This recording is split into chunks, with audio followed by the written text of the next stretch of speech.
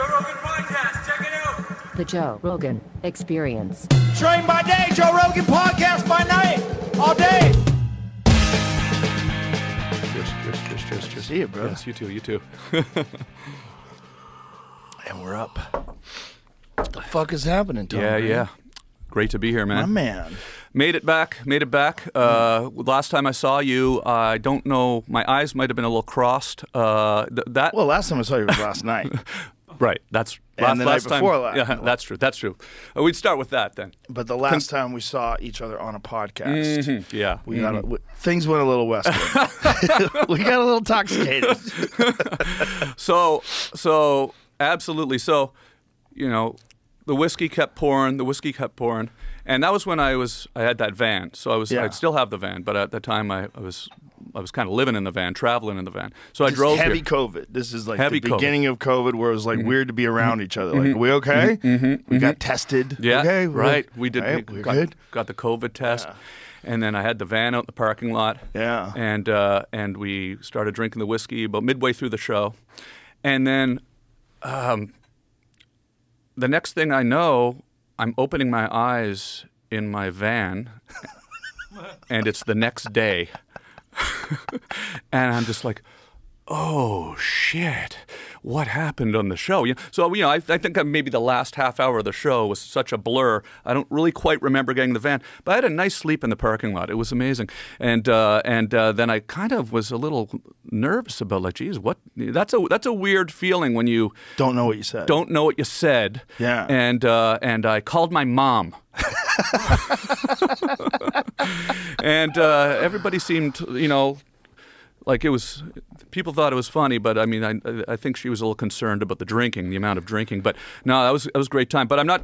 It was fun. Yeah, it was a great time. It was fun. So we got a little off the rails. You didn't have to go anywhere. No. Your van was parked. It was awesome. What is it like sleeping in parking lots? That's got to be an odd thing. Well, I rarely did that in the van. It was mostly out in these remote desert parks, like out in Bureau of Land Management land, BLM land in the desert. Yeah. And I was going around filming, and so I wasn't. But there was a couple of times I'd sleep in a truck stop because I was wanting to make a lot of distance. So I'd drive until I kind of couldn't keep my eyes open. Then I'd pull over at a truck stop and sleep between. Sketchy proposition, right? You don't know who's around. Yeah, well, in the desert, it's a little more nerve-wracking because you're all alone out there, and people can see the van in the distance, and it's a pretty nice van. That's when the aliens come So, too. yeah, You're all alone. I was hoping for that, but Nothing. no aliens. I had a nice flyover from a U.S. Fighter jet in the Trona Pinnacles in this amazing part of desert in California. Oh yeah. And I was the only person there, and I could tell this fighter jet saw me, and he just kind of came in right over. Oh wow. Right over just the to van. say hi. Yeah, and I didn't get my camera out in time. And I it's just flew in one of those once. Yeah. With the Blue Angels. Oh yeah. God, it's insane when you realize what those jets can do. And I think what they were flying was like an FA-18. See if that's true. Nice. Yeah. I think that's it. That's what we did. And I believe they are actually. I think they have even more capable jets now. Because this is when, I want to say this is like 2003, 2, something like that. Way back in the day. I have a plaque, that says you flew with the Blue Angels. Pull major G forces. I've never been in a fighter jet. Yeah, I did. I think I did 6.5 Gs, something like that. And I stayed conscious, but then I blacked out when I forgot to do the hooking on a lesser run. Like it was lesser. It was like 4 Gs or something like that. Forgot to do the what's the? Oh, I'm sorry. You when you're going through high Gs, you do a thing called hooking. I think that's how they say it. Where you hold on to the joystick, or you can hold on to your straps on your legs if you're the passenger like I was. And you go like this. And you're literally forcing blood into your head to stay conscious. Yeah. So while we're doing this, that's what you're doing. See how she's doing that? Nice. See how she's doing it? Yeah. So this is That's why how you stay conscious. That's how you stay conscious. You have to force the blood into your fucking brain. it seems like it's kind of slightly on the edge of not being a perfect system, right? Like, I mean, Well, if you got to it's do like that. you got to be a bad motherfucker to fly those things. Those guys were all lifting, like all those Blue Angels pilots. They were all jacked. They were all like super diesel. Yeah. Because these guys are just fucking they're wrestling with that thing. Yeah. Like it's not as simple as like you're like the physical force of going to 6 Gs is so extraordinary. You haven't felt anything like it in your life and these guys can go to like 13 Gs, some of them. Yeah. I don't It's think fucking insane. I don't think I would want to do that, actually. I would probably just, I sometimes don't want to do those kinds of things. You don't have to do it. Yeah. It looks amazing, but I just feel like I'm glad I did it. Yeah, for sure. Yeah, Just as a wake-up call. Like you think you understand. You see a jet, and I think of it almost like, well, obviously, like driving a race car is very difficult, right? But driving a car fast is not that difficult. Yeah. You know, like if you have a good car, if you buy a new car today that handles really well, you can, if there's no one around, you can go pretty fucking fast, and it's really in control. But those things are different, man. It's like there's a physical experience in this. It's so fast. There's so much power and force behind those things. Like, you got a plane yet? You getting a plane, Joe? Fuck that. No. Bill Burr pilots. Bill Burr flies around in a goddamn helicopter. Yeah, Took me that's- up around downtown LA. You can fly wherever you want in a helicopter. Yeah, helicopters are even more of a no-no for me. Because they seem to go down a little too much, you know. I've been in a few. I flew in a Black Hawk through, Baghdad, and you did one of those USO tours. Did stand-up over there back in 2003. How was that? That was pretty wild experience. It was right before, like it was probably, fortunately for my nervous system, right after the Mission Accomplished banner and right before shit hit the fan with the IEDs. So I was kind of thinking, oh, it's okay, no big deal. And we were over there in the green zone, and we were flying around in the Black Hawk helicopter. One night they said, you want to go out on a night patrol in like a tank? And I was all set to go, and then they had to cancel it because of some sort of attack.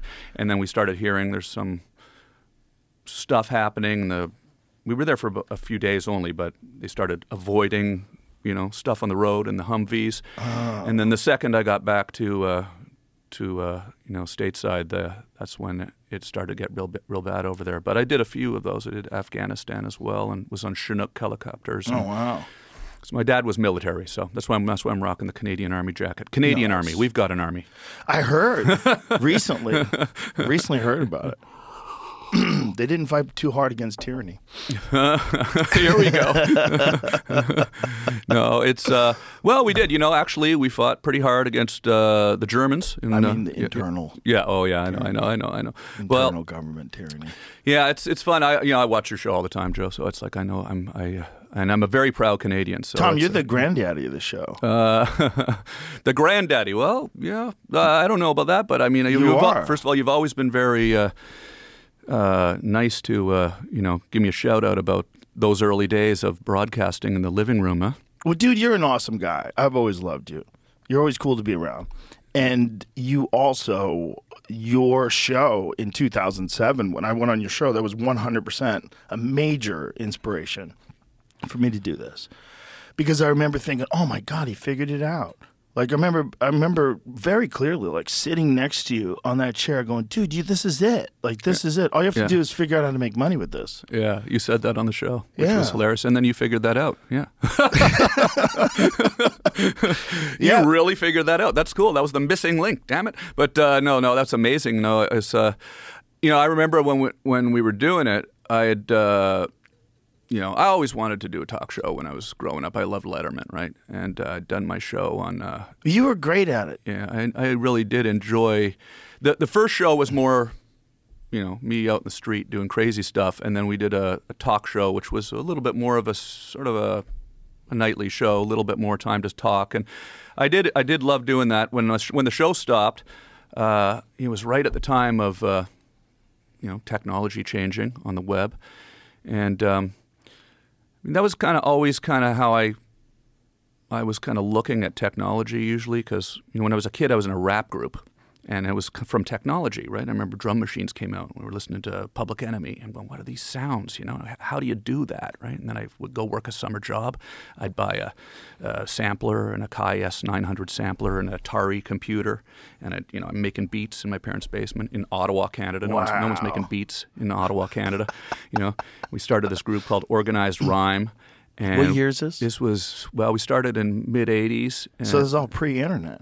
Yeah, pre-internet. Yeah. This was high school. So how are you finding out about all this stuff back then? Well, that was, friends at school were listening to rap music. So friends at school were like, hey, you got to check out Public Enemy. You got to check out Boogie Down Productions. I'm like, Boogie Down Productions? And then you'd get someone would give you a cassette of like the criminal-minded Boogie Down Productions Bridges Over album, and you're listening to it, and they're rapping about Scott LaRock, their DJ, who'd been, unfortunately, passed away in bad circumstances. He was shot and killed, and then you're listening to this sort of, that was the internet to me. Was rap music and skateboarding. Thrasher magazine was skateboarding. You'd read stories about skateboarders in California in a magazine. You'd listen to rap music and hear stories about, people who were not in Ottawa, doing cool shit.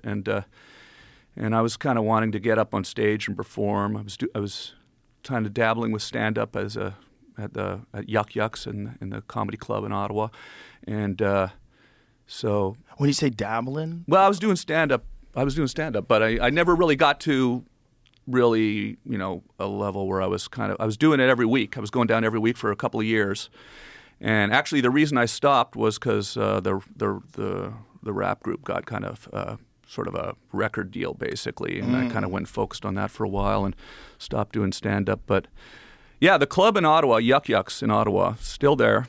It's moved, but it's owned by Howard Wagman, who's Yuck Yucks is kind of like the Improv of Canada. It's a chain all across the country. Mark Breslin, I'm sure you know Mark. He started it, and it's he's kind of like it was wild because like, I don't know, it was something about the 80s, the 90s, before the internet, right?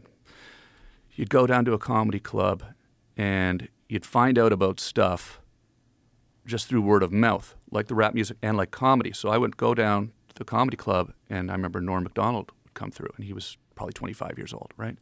And I'm 16 in the audience. And then I got to become this huge fan of Norm, and he was Norm. But back then there wasn't a lot of people doing stand-up like Norm. Like there wasn't this sort of angle of sort of this absurdity to it. This sort of it was more of a structured down the middle way of doing stand-up back then. And so Norm was this sort of it was a curveball. Yeah, this sort of curveball, and we just couldn't get enough of it. So every time we was in town, we'd be down there. But Howard Wagman told me this story about Norm, and the first time he came down to do stand-up at Yuck Yucks in Ottawa, and he got off stage and he was disappointed in how it went.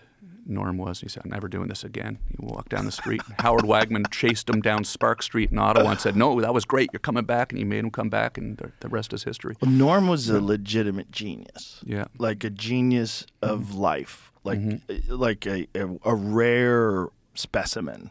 Mm-hmm. Like genius in not just that his comedy was brilliant, but just like, look at this. I've never seen this before. Mm-hmm. Like a totally different kind of human. Yeah. Yeah. And genuinely always funny. Like every conversation was funny. Mm-hmm. He was just funny. I was on a plane with him accidentally twice. Nice. Twice. That must have been amazing. Twice on two separate occasions. Just totally random. Uh-huh. We sat next to each other on the plane, like, whoa, this is crazy. Yeah. And the last one, it was so funny because he was telling me about how he quit smoking. Yeah, I quit smoking. It's fucking, turns out it's real bad for you. Like, this whole thing about quitting smoking. And we're talking about it, like, how hard was it to quit? This whole thing.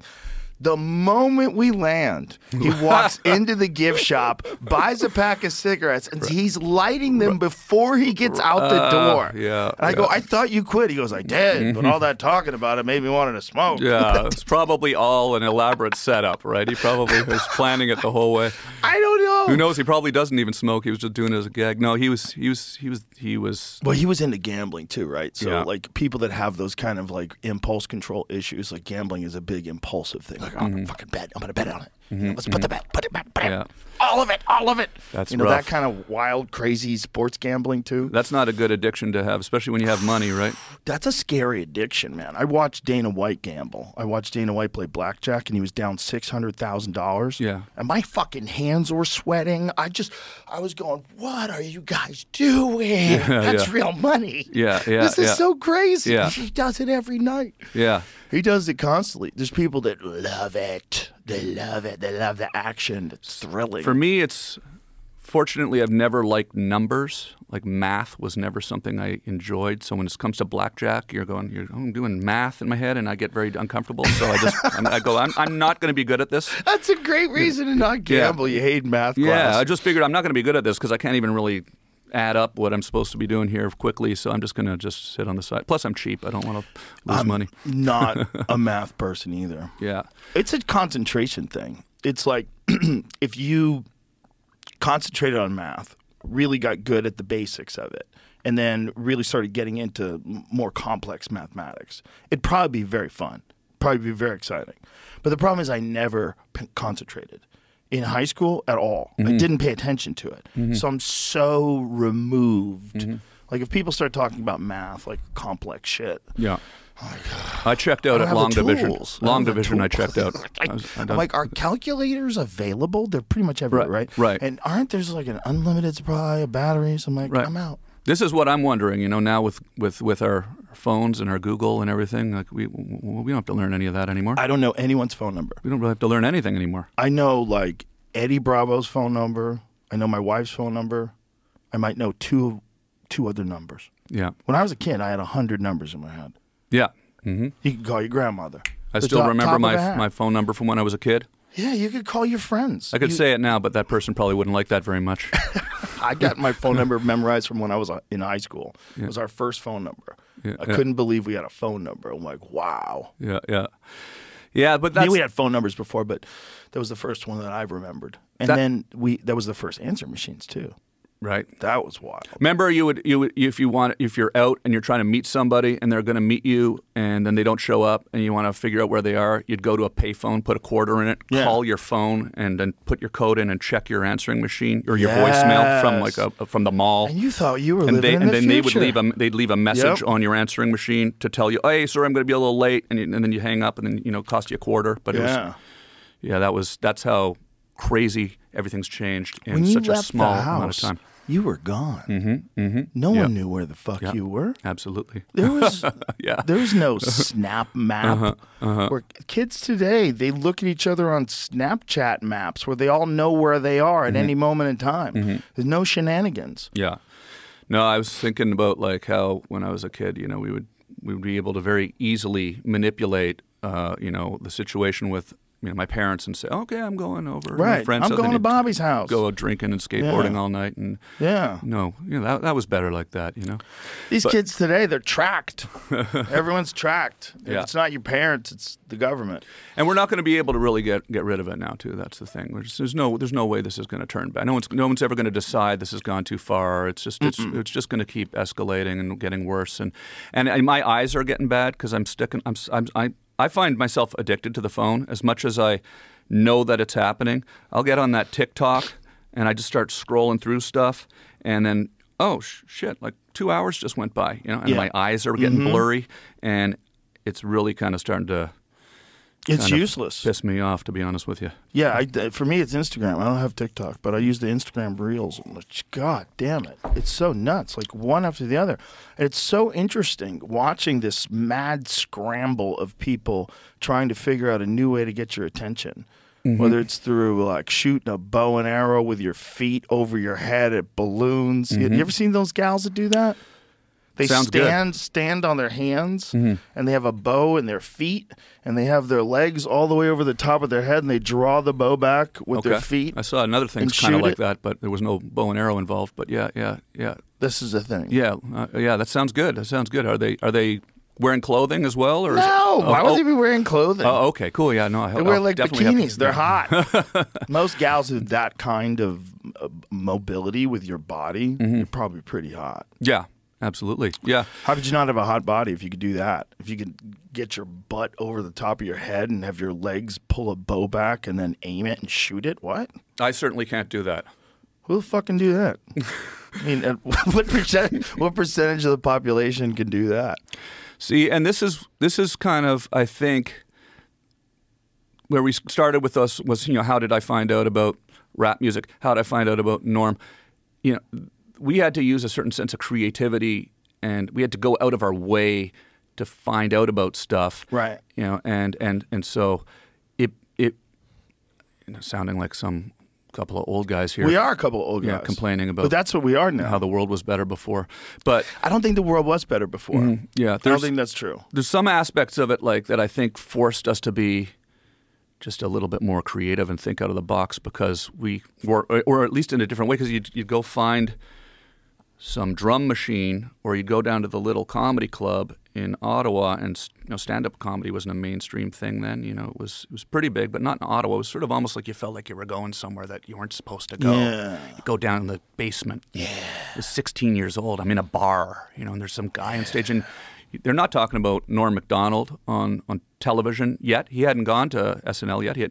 I remember I'd see him, and my friends would see him, and then we'd go to school, and we'd tell our friends, you got to go see this guy, Norm Macdonald. He'd come every 3 times a year, and every time he'd come, we'd be there. And it was just like this sort of myth. It was a mythology to it, And then all of a sudden we heard he moved to Los Angeles because he was writing for Roseanne, and we all heard about this, and it was this sort of,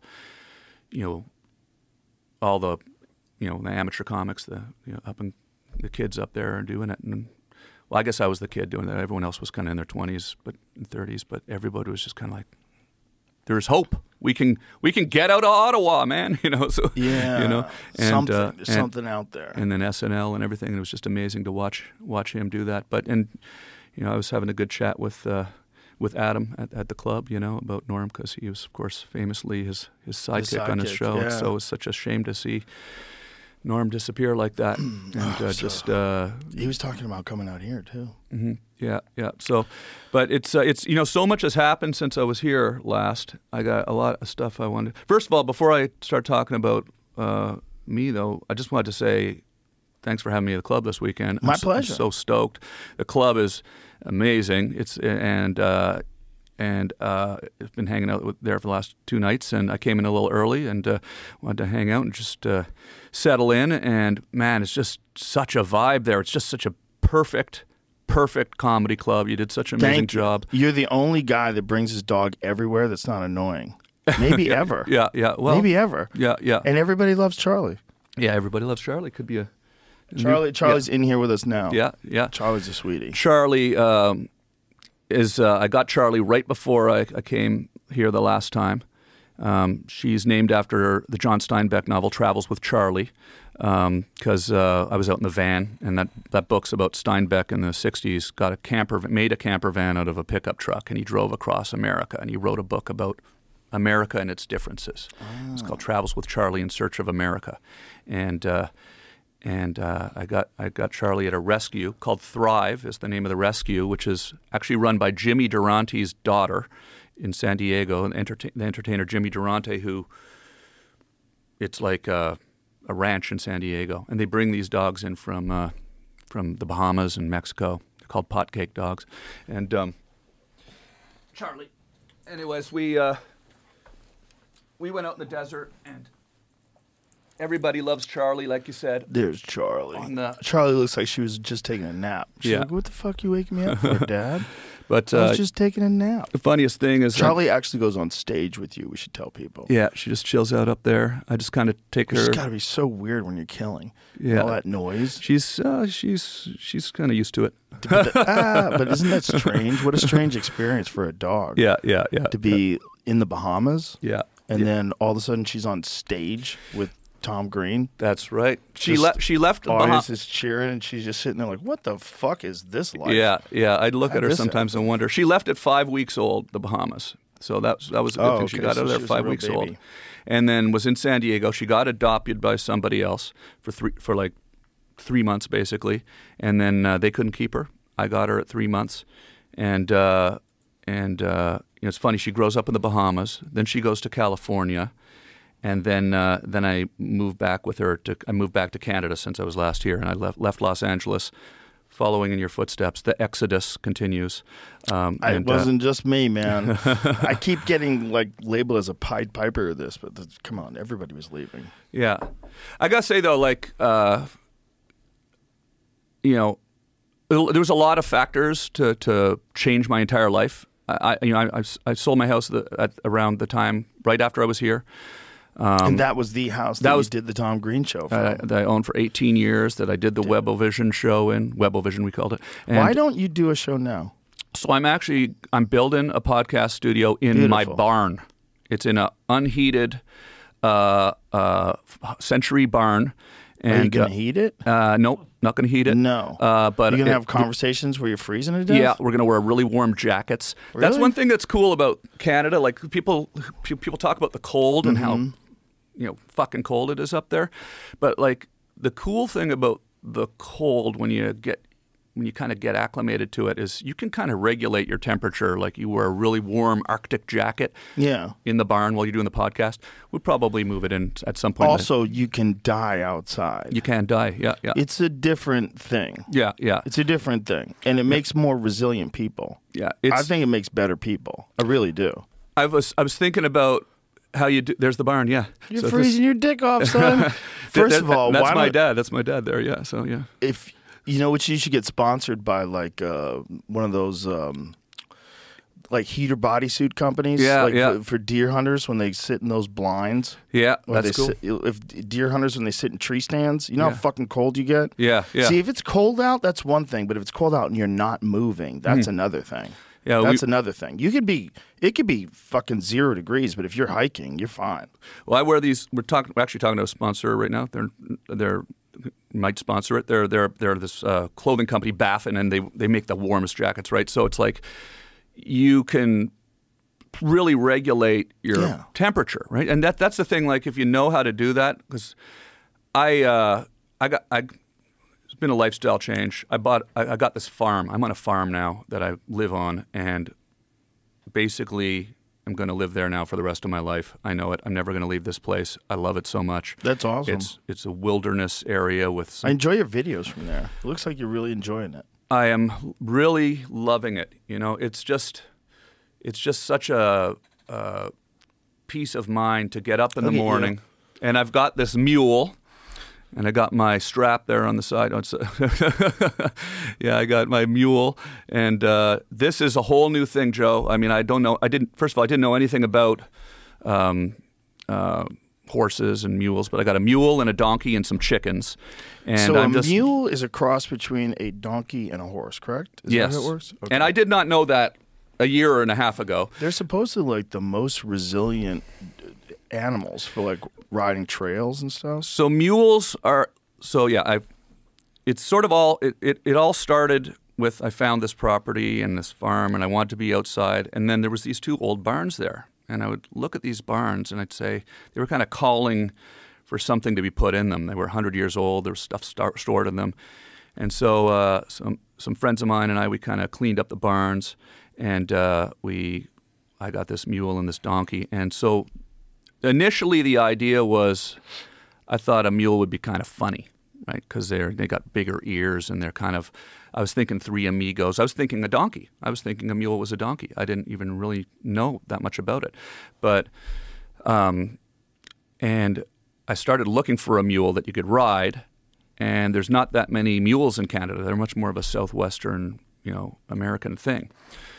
George Washington brought mules to America. It was a big part of, them Really? settling America. They would use him for farming. He brought them in? Yeah, he was instrumental in being a big part of getting mules here. They would use them for, harvesting, pulling, harvesting crops and doing all the work around the farms and stuff.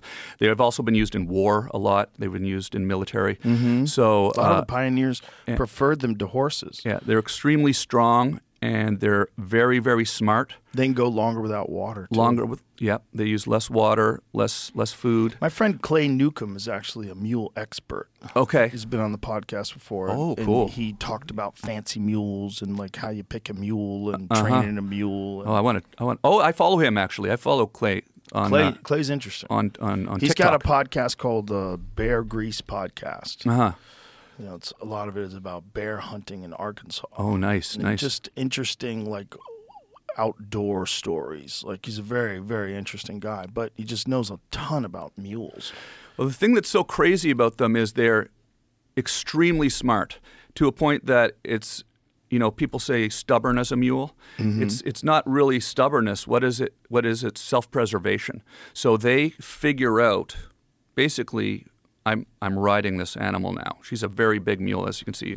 She's a very big mule. She's called 16.3 hands is the way you measure horses and mules, and she's like as tall as they get. Her mother was a horse, so a Percheron paint mix. So it's Percheron's a workhorse, almost like a Clydesdale. So she gets her size from that, and her father's a mammoth donkey, and she's 10 years old. A mammoth donkey? Yeah, a mammoth. Yeah, What yeah. a great name. Yeah. It's definitely created a very large, strong, serious animal. I want to see a picture of a mammoth donkey. Yeah. How big are they? There we go. Yeah. Yeah. So you can sort of see. Whoa, look at the size of that fucking thing. That's a donkey? Yeah. Holy shit, dude. And you can ride those too. So. And that's. But are donkeys harder, between 900 and 1,200 pounds? Yeah. Are donkeys Fanny's- harder to train than mules? I'm not sure of the answer to that. Not sure. But I know that mules are easier to train than horses. So I would assume because they learn. And mules are sterile. They're sterile, yeah. So It's a hybrid animal and it can't breed, which isn't that fascinating that like a male of one species can breed with the male of another species. They make an offspring. It's Yeah. alive. It has testicles, it has sex drive, it has everything. Can't breed. Isn't So- that weird? So the horse has. Let me get this right. I've been trying to learn as much about it as possible because I'm riding this thing and I don't want to die because you can fall off it and it's not fun falling off. I've fallen off a couple of times. Have you really? Yeah, it wasn't too By bad. yourself? Yeah. Out there in the middle of nowhere? Yeah, it was my own fault. I was streaming on Instagram and not paying attention. That's a good for beginners. Don't let go of the reins and play with your phone while you're riding on a 1,400-pound mule. Fanny's 1,400 pounds. That's fucking huge, man. But yeah, I guess though it's a horse has 64 chromosomes and a donkey has 62, and so when they breed, they take one of. It ends up that the donkey, the mule has 63 chromosomes, which is not an even number, and therefore makes it sterile. So this is what I'm trying to. So that's what it is. Something An even number. Something kind of complicated Isn't like it that. fascinating though that nature figured out a way to stop everything from fucking everything and just getting it pregnant? Isn't it like nature's like we got to have a system in here because that's untenable. That's going to lead to chaos. Yeah. Like if humans. Imagine. Can you if imagine? humans could get Think- other things pregnant. It is so good that they did- everything would be a hybrid of a human. Like That is- everything. Yeah, like be a lobster human hybrid. There'd be a Somebody would do that. You know? Island filled with turtle people. People walking around with exoskeletons going, hey, this ain't so bad. You're going to know? be on the island going, I can't believe someone fucked a turtle. Yeah. And there's going to be this guy like with a turtle shell on. Fuck you. Yeah. You know, he's going to be mad at you. Like, I'm just saying. Because people are insane. Insane. I mean, somebody has probably fucked a turtle. 100% someone's fucked a turtle. Right? If you had to bet everything you own, Sure. 100%. You would have to. A guy You're not gonna bet it- somewhere Yeah. has been hopped up on some fucking Yeah. Vietnamese street meth. Right. Right. Fucked a turtle. Of course. Yeah. Probably American. Yeah. Probably an American guy from the Southwest. Over there hiding from the law or something. Right. And he's methed up and he fucked a turtle. Right. Yeah, people have fucked everything. But no result because of the power. The nature has made these protections. Thankfully. The wildest hybrid, of course, is the liger. Yeah. Because they miss the gene that regulates size. Yeah. They don't have the same gene that like a tiger and a lion does. I've seen those. I forget which one. How does it work? Is it a male lion and a female tiger, or a male tiger and a female lion?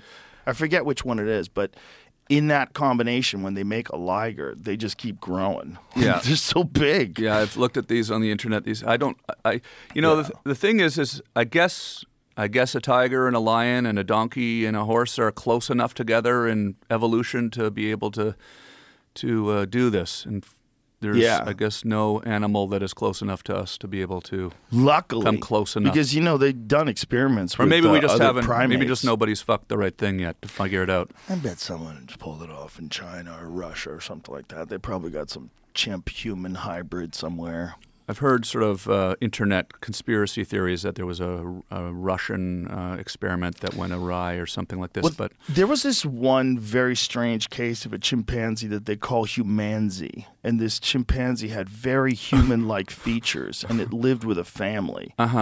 I forget if it was a family of researchers. I forget the story, but they always end tragically because those things ultimately, as they get older, they want to be the boss. It's a big male, and they're going to just fuck you up. They're going to bite your fingers off or bite your friend's finger. It's always something like that. They always do something horribly violent eventually. But this one that they had him for a long time, and he looked like a human. yeah. Look, my gosh. it looked weird. Like and he stood upright a lot, and he wore clothes. He's got a big old donkey dick. Look at that donkey dick. Oh my gosh.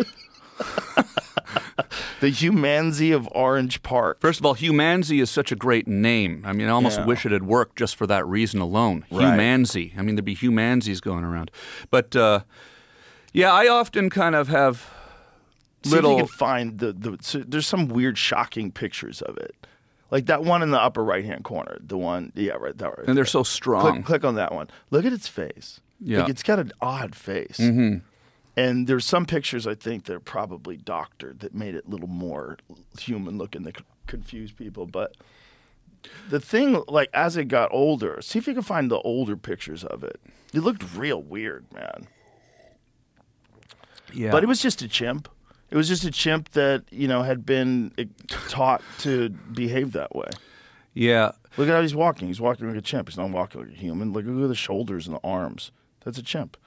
I sometimes think about the close calls I've had with a couple times with animals where I wasn't really giving them not like just understanding the power they had. Like I had a chimpanzee on a show I did once on my TV show back in the day, and it was a trained chimpanzee, but massive. And I remember after the show, I just said, "Hey, can I hang out with the chimpanzee?" So it came out, and I was just sitting out with him in the parking lot for about half an hour, just me and this chimpanzee, right in front of me, looking right in my eyes. It was playing with the buttons on my shirt, and it was the trainer was 20 feet away, and I just thought it was the cutest thing. And then a few years later, I read about the chimpanzee ripping that, killing people and how violent they are, and you go, man, that is. I had a macaw at one point, which I actually had to get rid of.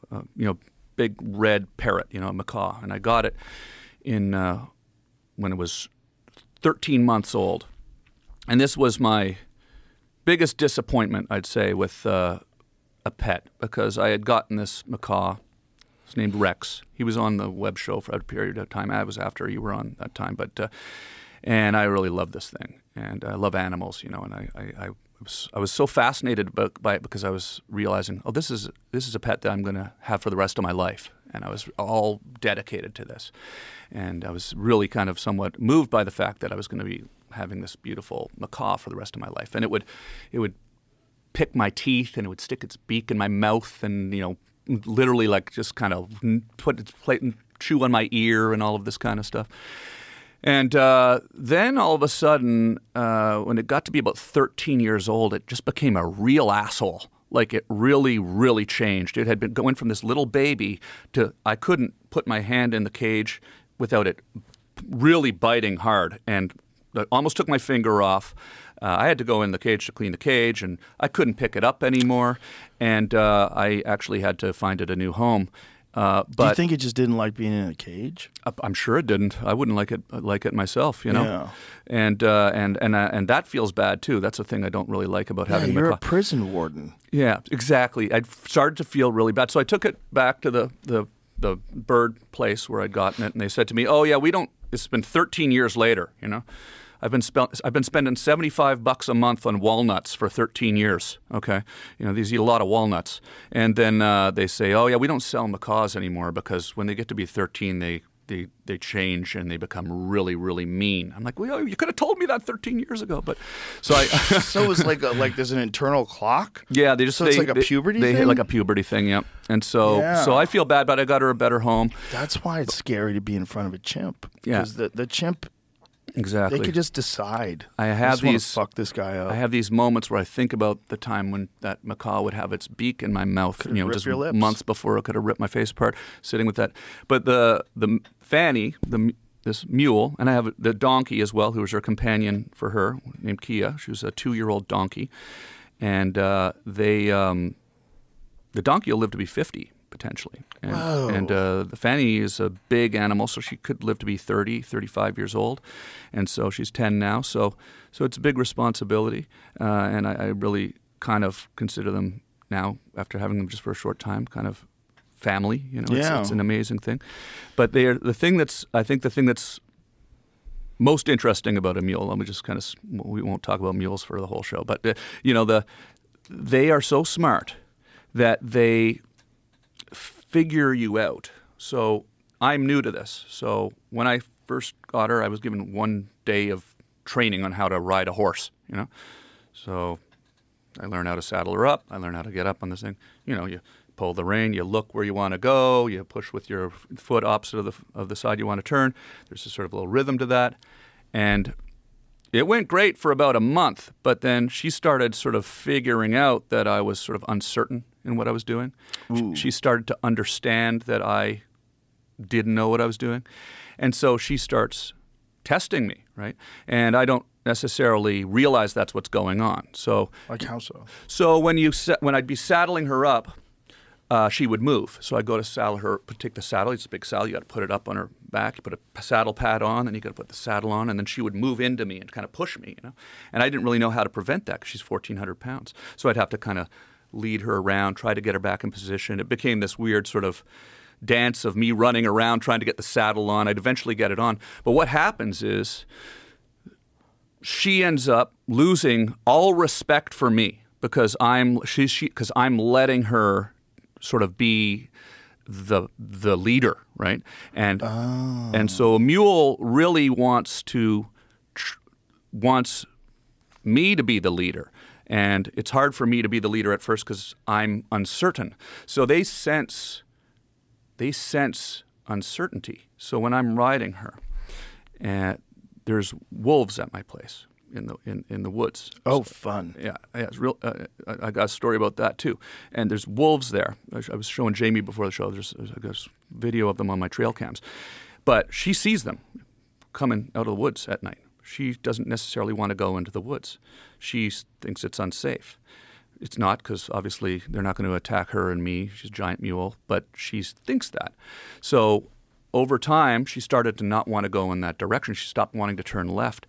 And so what would happen is I started to realize she didn't want to go there. So every time I wanted to go there, I would get nervous. I would feel uncertain. Oh, she's not going to want to go there. She would sense that I was nervous and would double down, and then she wouldn't go in there. So I had to kind of get into this real sort of a psychological retraining, kind of a mule intervention from the people that raised her. I have so many questions. Yeah. Hold on. Yeah, it's really wild. It's really interesting, the intricacy of how you figure this out. Now, did you have any training before you got a mule? So she was owned by a single owner up in northern Canada in a place called Thunder Bay, which is about 18 hours drive north of me. Way colder up there. She's like in Club Med down now in southern Canada. She's probably loving it. But and her owners were Kaya and Lisa, who they breed mules, and they're called twister mules. Did you get any training? They drove her down, and we spent about 3 days Okay, and they showed me how to saddle it up, and they talked to me about it, and I learned as much as one can learn in 3 days. There's the basics, right? Right. There's the basics, like Did you do a lot of it when they were there by yourself? Like they just told you how to do it, and you walked over and did it? They spent time with me for about 3 days, but this is kind of. They're telling me I'm doing quite well because I actually am able to handle this animal now. But it's been an interesting journey the last since June. I got her in June, because at first it's the very first sort of on the surface way that you ride a mule is you look where you want to go, lightly pull the rein. If you want to go left, you pull the left rein lightly. If that doesn't work, you might not even have to pull the rein. You could just look where you want to go, and they feel your body shifting. They sense your intent, and you have to look in that direction. Like Avatar, when you link up with the dragon. It's like It's like telepathy for sure. Yeah. It really is, and you feel it, and it's such a really cool feeling when you really get into the pocket with it. So then you pull lightly, then you do a little push with your foot. And so that's all sort of very, physical stuff. And it worked fine for a while. But then, I didn't quite understand the overall psychological sort of hierarchy that gets created and a trust level that's created between the mule and myself. The more I screwed up, just even in the barnyard, the more I let her get in my space. You don't ever want to let a mule get in your space, like gets in your space. A very sort of a easy way to control that is you can just put your hands up to her eyes like that, like you don't even have to touch her, right? And they don't and then they back off. I didn't know that, right? So I was kind of like I'm pushing it. Boy. It was like without just like trying to stop. And then it realizes how and small it you are. realizes in how small I comparison to- am, and it Yeah. realizes I don't know what I'm doing, and it loses all respect, and so you start to once you start to learn a little bit deeper about how to handle those just on the ground with her, then once you get up on her, she has a little bit more respect and is more apt to listen to you. But it was really interesting because they came back. They're really great. They're trying to bring more mules into Canada because they love mules, and they. There is something very different and special about mules because of their intelligence, and so it's really interesting. They came back and spent some more time with me, and we would go out. We went out on the trail, and Fanny doesn't like ATVs. Okay, so I've got this Polaris side by side that I drive around the property on. It's a noisy, ATV, four-wheel vehicle thing, and they were driving ahead of me and to kind of instruct me, and I'm following along. And we're coming up the trail, and they stopped. And as we approached the ATV, it's parked on the trail. There's a space on the side. I'm going to ride around the trail. But in my head, I'm thinking, Fanny's not going to want to go around this ATV. And we get up there, and I try to turn her around the ATV by looking, pulling the rein, pushing my leg. She just stops. And when she stops and when she decides she doesn't want to go, this isn't like a little trail riding, carnival horse. She gets going and will turn and really kind of get quite, aggressive in a way, and which is kind of exciting, though, I got to tell you. And I was a skateboarder. I got pretty good balance, so it's kind of interesting. But the thing that was wild about it. So then I go, well, she's not going to want to go around the ATV. I say to Kaya and Lisa, and they say, no. Well, it's not that she doesn't want to go around the ATV. It's she knows that you think she doesn't want to go around the ATV. You have to think in your head that she wants to go around the ATV. What? Yeah, because when when you're subconsciously, whether we know it or not, as human beings, we didn't always have language, right? Right. Someone invented language at some point. Before that, we were just kind of all this nonverbal communication and energy, right? So you get up to the ATV, and if I'm thinking, she's not going to go around the ATV. Oh, look, my whole body just went like that. I sighed. I felt like a sense of defeat, right? She feels that just through her saddle. It's not total like voodoo. She feels like Yeah, but there might be a little bit of voodoo. Possibly as well. I mean, It seems like there's you a can't magic to it. attribute Yeah. all that to body. She feels it. She feels it, and she's so smart that so a horse doesn't necessarily sense that as easily as a mule, like quite a bit less easily. So that's why people say mules are stubborn, because they're sensing all of these little nonverbal cues that a horse might just be apt to say, oh, he pulled on the rein, so I'm going to go that way. He pushed his foot, so I'm going to go that way. So, and that's why also mules are also extremely, they're used in war, and they're used in Grand Canyon trail riding and things like this, because, if a horse is walking along the edge of a cliff and a snake jumps out, the horse might be apt to just jump the other way off the cliff, killing itself. And whereas a mule will instantly identify cliff that way, snake that way, danger both ways. Mule will kill the snake. It'll stomp out the snake. So, or it at least won't jump off the cliff. Right. So That's way better. yeah, better. I think we should just all have mules. I'll have mules. Well, you should get a mule. You should get a I mule. definitely would not Yeah. have the time to be training a mule. It seems like that's. Here's my question, though. This is the other question I got to remember. Why would you think that the wolves would not attack the mule? Well, it's not. First of all, Because, like, if she's scared of the wolves, donkeys. I think she should be scared of the wolves. Donkeys and mules, but especially donkeys and mules, half donkey. So they're actually used a lot as livestock protection animals. So because they'll stomp out a coyote or a wolf. So a lot of farmers get them, put them in with their sheep, and they'll actually protect the herd.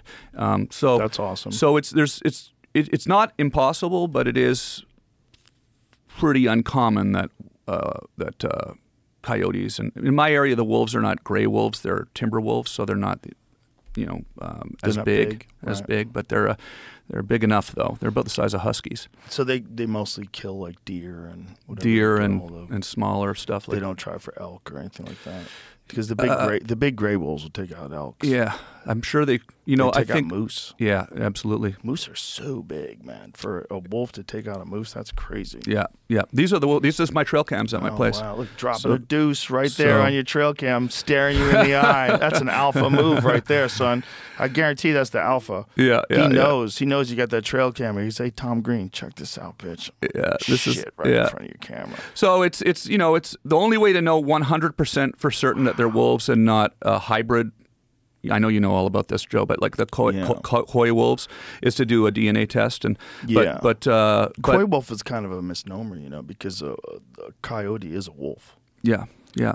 Mm-hmm. The reason why the coyote spread so far across the country is because they have like a built-in mechanism to protect them from gray wolves, because gray wolves would kill the coyotes. Yeah. Whereas the red wolves in the East Coast would breed with the coyotes, and that's where you get the coy wolf. But I think they're viable. I think when they breed, they can breed. Oh, I don't think they're like a donkey. Or like a mule, rather. I mean, a coyote and a wolf. I think when the absolutely.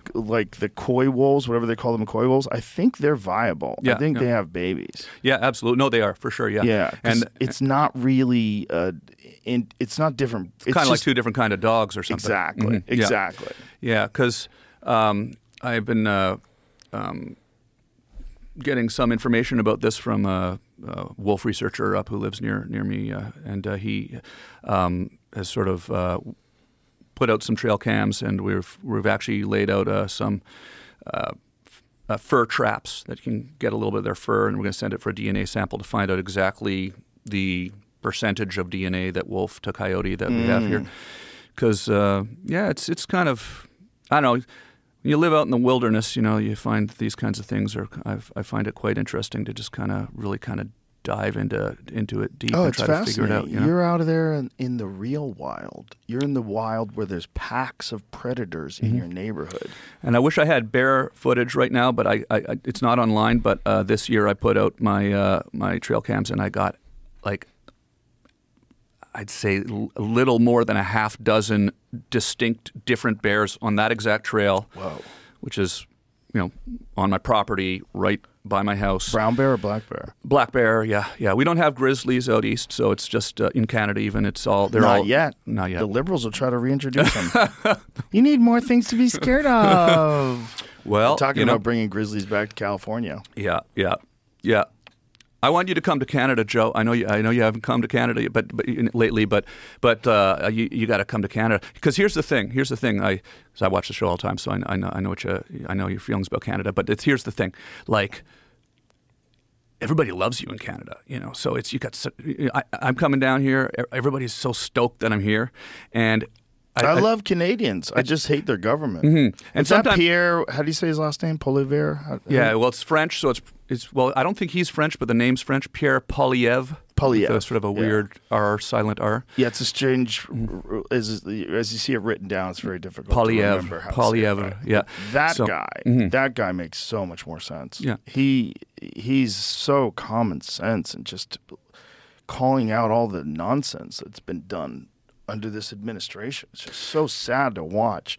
So this is the thing that I kind of, I guess, just wanted to throw out there, which is, it's not unlike here in the U.S., right? You've got Biden as president now, right? And then you've got essentially a Democrat. We actually call our Democrats the liberals, right? That's how unabashed we are liberal up there. We actually call the party the Liberal Party. It's not a bad word up there, right?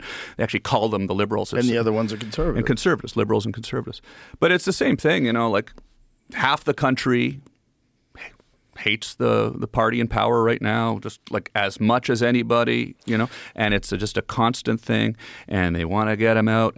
And so, you know, I just wanted to, you know, as a proud Canadian, want to throw out the distinction that, you know, Canada's, you know, it's like here. It's the same bullshit that's here. Everybody's arguing about issues, important issues. It's being reinforced, you know, through these algorithms. People get mad about it, then they start arguing. But so, you know, like I sometimes kind of go, wouldn't it be interesting if Pierre Poilievre won the next election, right? Because then all of a sudden we'd have a conservative government up there, and let's say Biden won down here, you got conservative government up there, and then Tucker Carlson might be going up to Canada talking about how great we are all of a sudden, you know? Because it just can switch on a dime, you know? It could go back. And it has before. I've had, you know, there's been my lifetime. Joe Clark was the first conservative prime minister. Then there was Brian Mulroney, and Stephen Harper was pretty recent. So, but anyways, I don't like talking politics, but I did bring something about Canada that I loved. I want to. Okay. It's a good thing. I'm trying not to talk politics too much because it's like, it's gross. It just everybody gets all mad, you know. Yep. I kind of think, like, wouldn't it be cool if the new thing became people start to realize that the division is almost worse than what we're arguing about? Like, well, the division is absolutely worse than what we're arguing about. Yeah. Most people want good things. Oh, this is for you syrup. And your family. A huge and I brought one for us too, just to try. Christ. This is the freshest, best Canadian maple syrup made by my friends, the Conboys, Ryan and Jason. Shout out to Ryan and Jason, George and Darlene, and they make this on their property. Damn. They have thousands of maple trees tapped, and this is a family-run business. They've been doing this for hundreds of years. Like that is a lot of work. Yeah, it's a whole maple syrup. Like I've watched people make maple syrup on YouTube. It's a lot of work. Yeah, it's crazy how much work is involved. And it's really kind of incredible to go see how they do it, because they've built these, like, I can't describe it properly, but reverse osmosis machines where they have tubes coming, with the sap from in the spring, the sap starts flowing. Comes through these tubes from all through their woods on their property. It runs out to their barn where they have these machines that do something called reverse osmosis. I don't know what it is doing exactly, but they have to do it. And then it goes into this giant vat with fires, with wood burn fires, and they boil the sap down until it becomes thicker and there's more sugar content, and then you have this delicious syrup. But I brought a couple of... it's literally the blood of trees that you pour on pancakes. It is, and you know what? Are we going to drink it, like in shot glasses? I just thought, as opposed to drinking whiskey till we're on the floor this time. I never made it to the floor, sir. You made it to the floor. I maintained. I don't remember what happened. Level of motion and the ability to conversate. Oh my gosh! Okay, well, dude, that's diabetes in a shot glass. Yeah, we'll just do a shot. But I want you to see, this is real maple syrup, okay. Canadian maple syrup. It's Conboy maple syrup. They're my friends. They're the best friends that that you'd ever want, and it's not your manufactured sort of Cheers. processed shit. Cheers. Do you have to do it like a shot? No. That Yeah, seems you gross. can. Yeah, absolutely. Oh my God, I can't drink this whole thing. Yeah, It's really good though. pour it on some It's pancakes. delicious. Yeah. It just makes you think, like, how much sugar are you getting from pancakes with a pile of maple syrup on? You're getting a fuck ton of sugar. Yeah. Like, how much sugar is in, what is a shot glass? How many ounces is that? I should know this. 1 ounce? Let's just see how much sugar is in 1 ounce of maple syrup. Yeah. Yeah. God, how could you drink that? Yeah, no, you don't really drink maple syrup, right? We're just doing it for a I know, gag. for but fun, but pour it on your pancakes. It's or, amazing how good it tastes on your pancakes. No, it's good I in would- coffee. Put it in your coffee in the morning. Oh, So I keep a big jug of it. 17 grams in a shot glass. Yeah, yeah. And I guarantee you, if I'm having pancakes, I am drowning those bitches. Yeah, absolutely. So I got you. I'll get you more whenever you need some. It's the best. It's different than. Waffles with that on it? Oh, yeah. Son. Mm-hmm. Lots of butter? Oh yeah. Up to 20. Up to 20. Okay. A lot. That's 20. like a soda. So if I'm having pancakes, I'm having 120 at least. Yeah. I'm pouring a bunch of maple syrup on that shit. 6 ounces. Yeah, easy. Easy 6 ounces. Like a glass of it. Yeah. I'm getting in between the stack, Mm-hmm. pouring a little in there. It's just a nice Yeah. little boost, a little energy boost. It's for like 5 minutes. Yeah. Then you're in a coma And for the then- rest yeah. of the day. Yeah. Yeah. Absolutely. Yeah. But I guess if you're out there on your farm, fucking throwing hay around all day, exhausted. Right? I You did burn this off. this summer in August. I have some fields with hay. We cut the fields, and and I have some local farmers that helped me cut the fields to square bales. So you're really farming. Yeah, I had Farming for real, for real. farming hay for my animals. Yeah, I had 580 bales of hay off the property this year, and we had to lift it all, carry it all onto a hay wagon. See, because I'm going to try it figure out a way to do it a little differently next year. But yeah, normally the farmers that have done my property for years, they've been doing it with these big circle round bales, But I wanted to get square bales this year because it's easier to handle for the horses or the mules and the donkey every day. So see, every day I go to the barn, I pick up a bale, they eat about a bale and a half of hay a day. It's cool because like from May, June till about the end of September, you don't even have to feed them. They're just out in the pasture eating grass, which I often think about, when you think about vegetarians and you go, how do you put on, muscle with just veg? And you look at this giant animal, all it's Right. doing is eating grass all day, and Gorillas. they're massive. But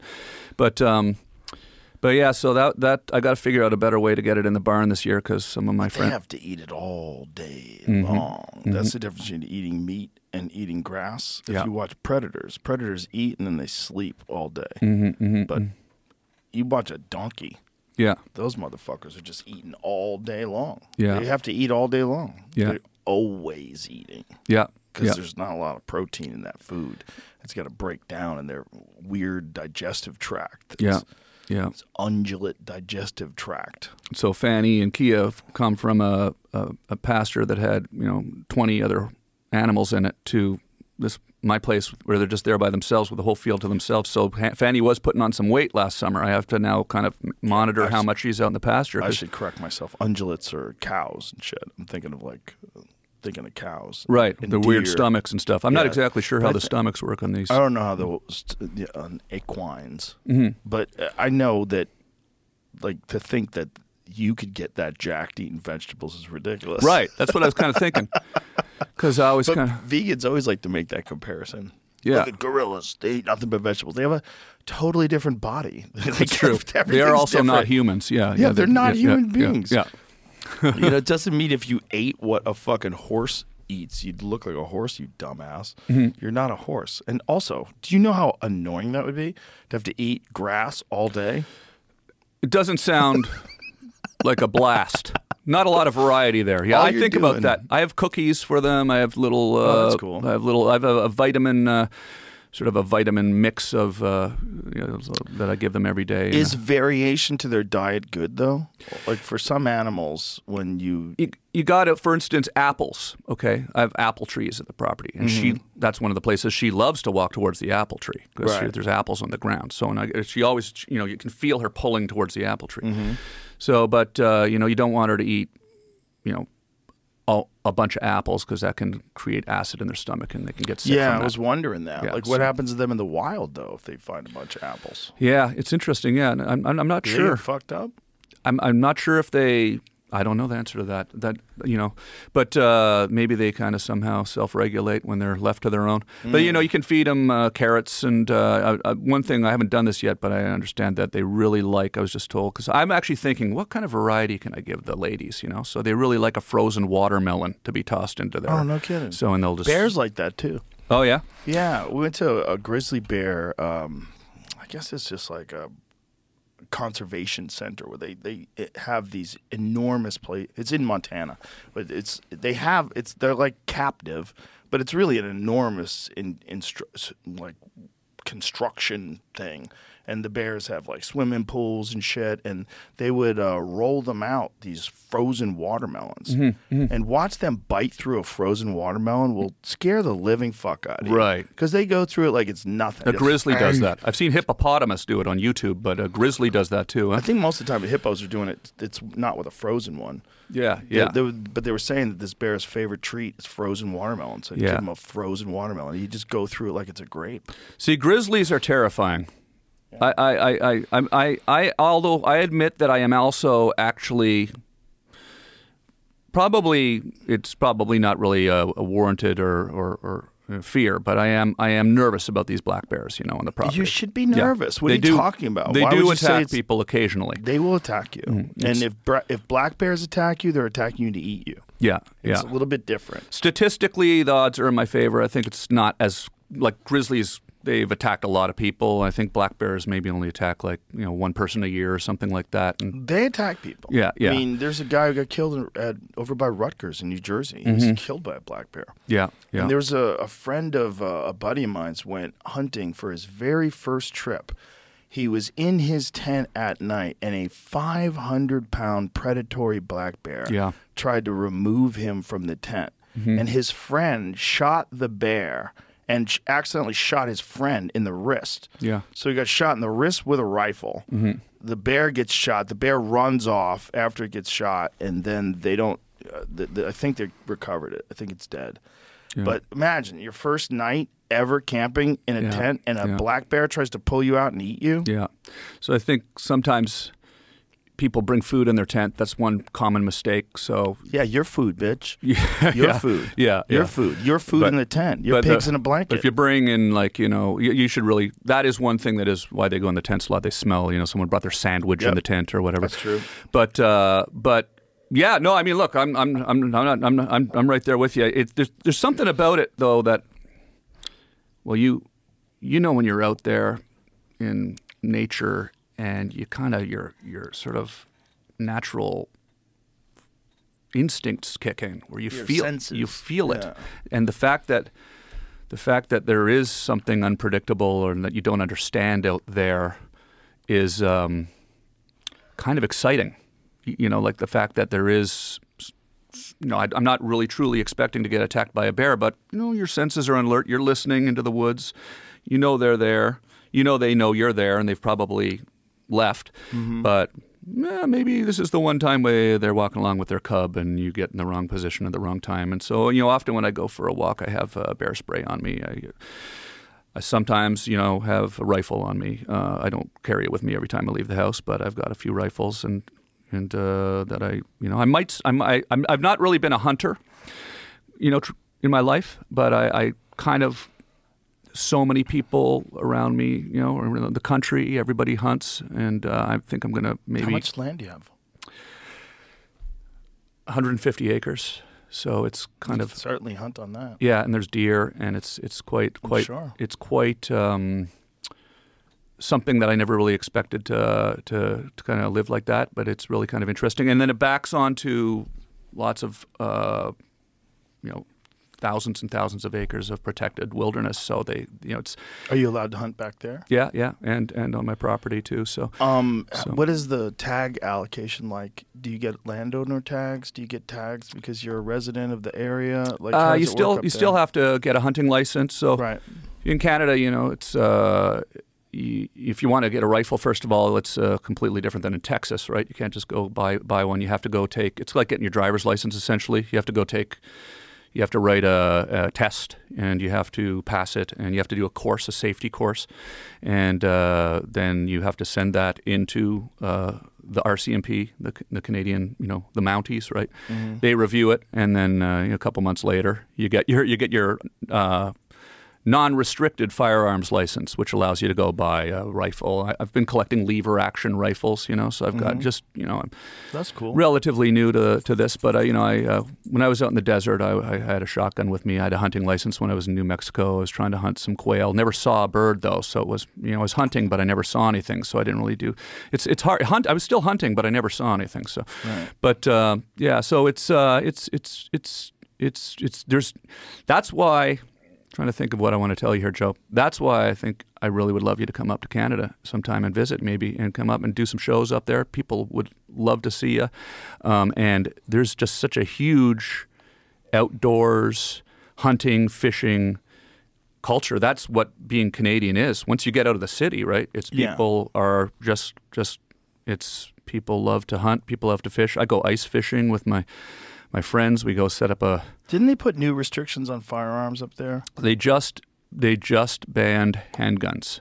Absolutely, yeah, but not rifles. Yeah, which is pretty extreme from an American standpoint. Certainly, I mean, to think that. So obviously, if you own handguns, do you have to get rid of them? No, you're not allowed to sell them to anybody, and you're stuck with them. So it's that's probably the biggest change that's happened in there is also no automatic weapons up there, so you can't get a AR-15, for example. So It's AR-15s aren't automatic. or There's that caliber or whatever. Yeah, you can't get those weapons, but you can get a rifle, a shotgun. I have a 308, I have a 243, I have a 22, I have a shotgun. I have 20 gauge, 12 gauge, all the normal hunting. Rifles are fine. So, What was the thought process behind banning firearms or banning pistols? well, I wasn't really kind of. I think it was just an Is there attempt anything to people curb. voted on? Well, they voted for the government, and the government did it. So obviously, some people aren't too happy about it. One thing about Canada is the gun culture is different up there. It's more people are. I think I'm going to get in trouble with the people that are handgun enthusiasts in Canada, but it's just not as common up there. It's more about hunting and hunting rifles, but there are probably a lot of people that are pretty upset about it for sure. They're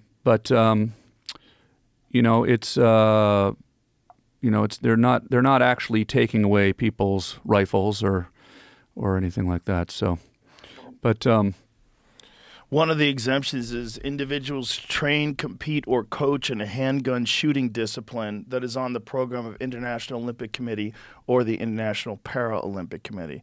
Looks like someone's going to have to become a shooter. Yeah, I compete. I'm personally I not. compete in shooting. That's why I have to have this gun. I'm not really I don't really.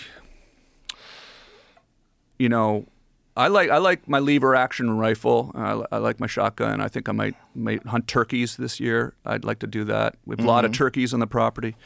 I'm not really. I don't necessarily feel like I need a handgun.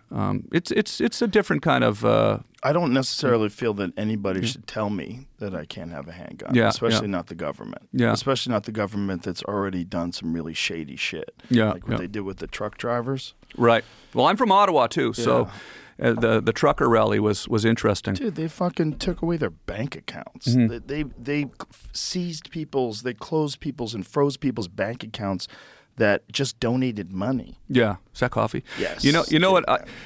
I was first of all, the trucker rally was interesting because I'm from Ottawa, so I grew up. The Parliament Hill. I'm sure you saw it on the news, like the Parliament buildings is our basically our Congress and our Senate combined, essentially, the House of Commons and the Senate. You know, downtown Ottawa is like Washington, D.C., right? That's our Washington, D.C. I grew up there. I grew up skateboarding on the Parliament building's front steps. You know, I did a radio show. This is something about the freedoms of Canada that I think is interesting, okay? When I was a kid, I did a college radio show, and it was midnight till 2 in the morning. And I would say during the show, okay, after the show, everybody show up on Parliament Hill, bring a soccer ball. Let's go play soccer. And then we'd show up there with pizzas, and we'd play soccer on the front lawn of the Canadian government till 4 in the morning. Every half hour, the bell would go, bang, bang. The RCMP cops would come. They'd shine their lights out on the field. It was super positive, right? I love Ottawa. It's an amazing city, and I understand that everybody has the right to express their dissent, right? And I think Trudeau probably did overstep with some of his reaction to that, with some of the things he said specifically. But there was also this element of not only was the city shut down, there's people that live downtown. So there, those horns were these air horns. There was really kind of, there's babies sleeping. It's like really like a neighborhood, right? Mm-hmm. So it's kind of funny in a way, the difference between Canadians and Americans sometimes. I'm both, right? I'm a dual citizen. I love fence rider. No, I just love both countries. I've lived here for 20 years. But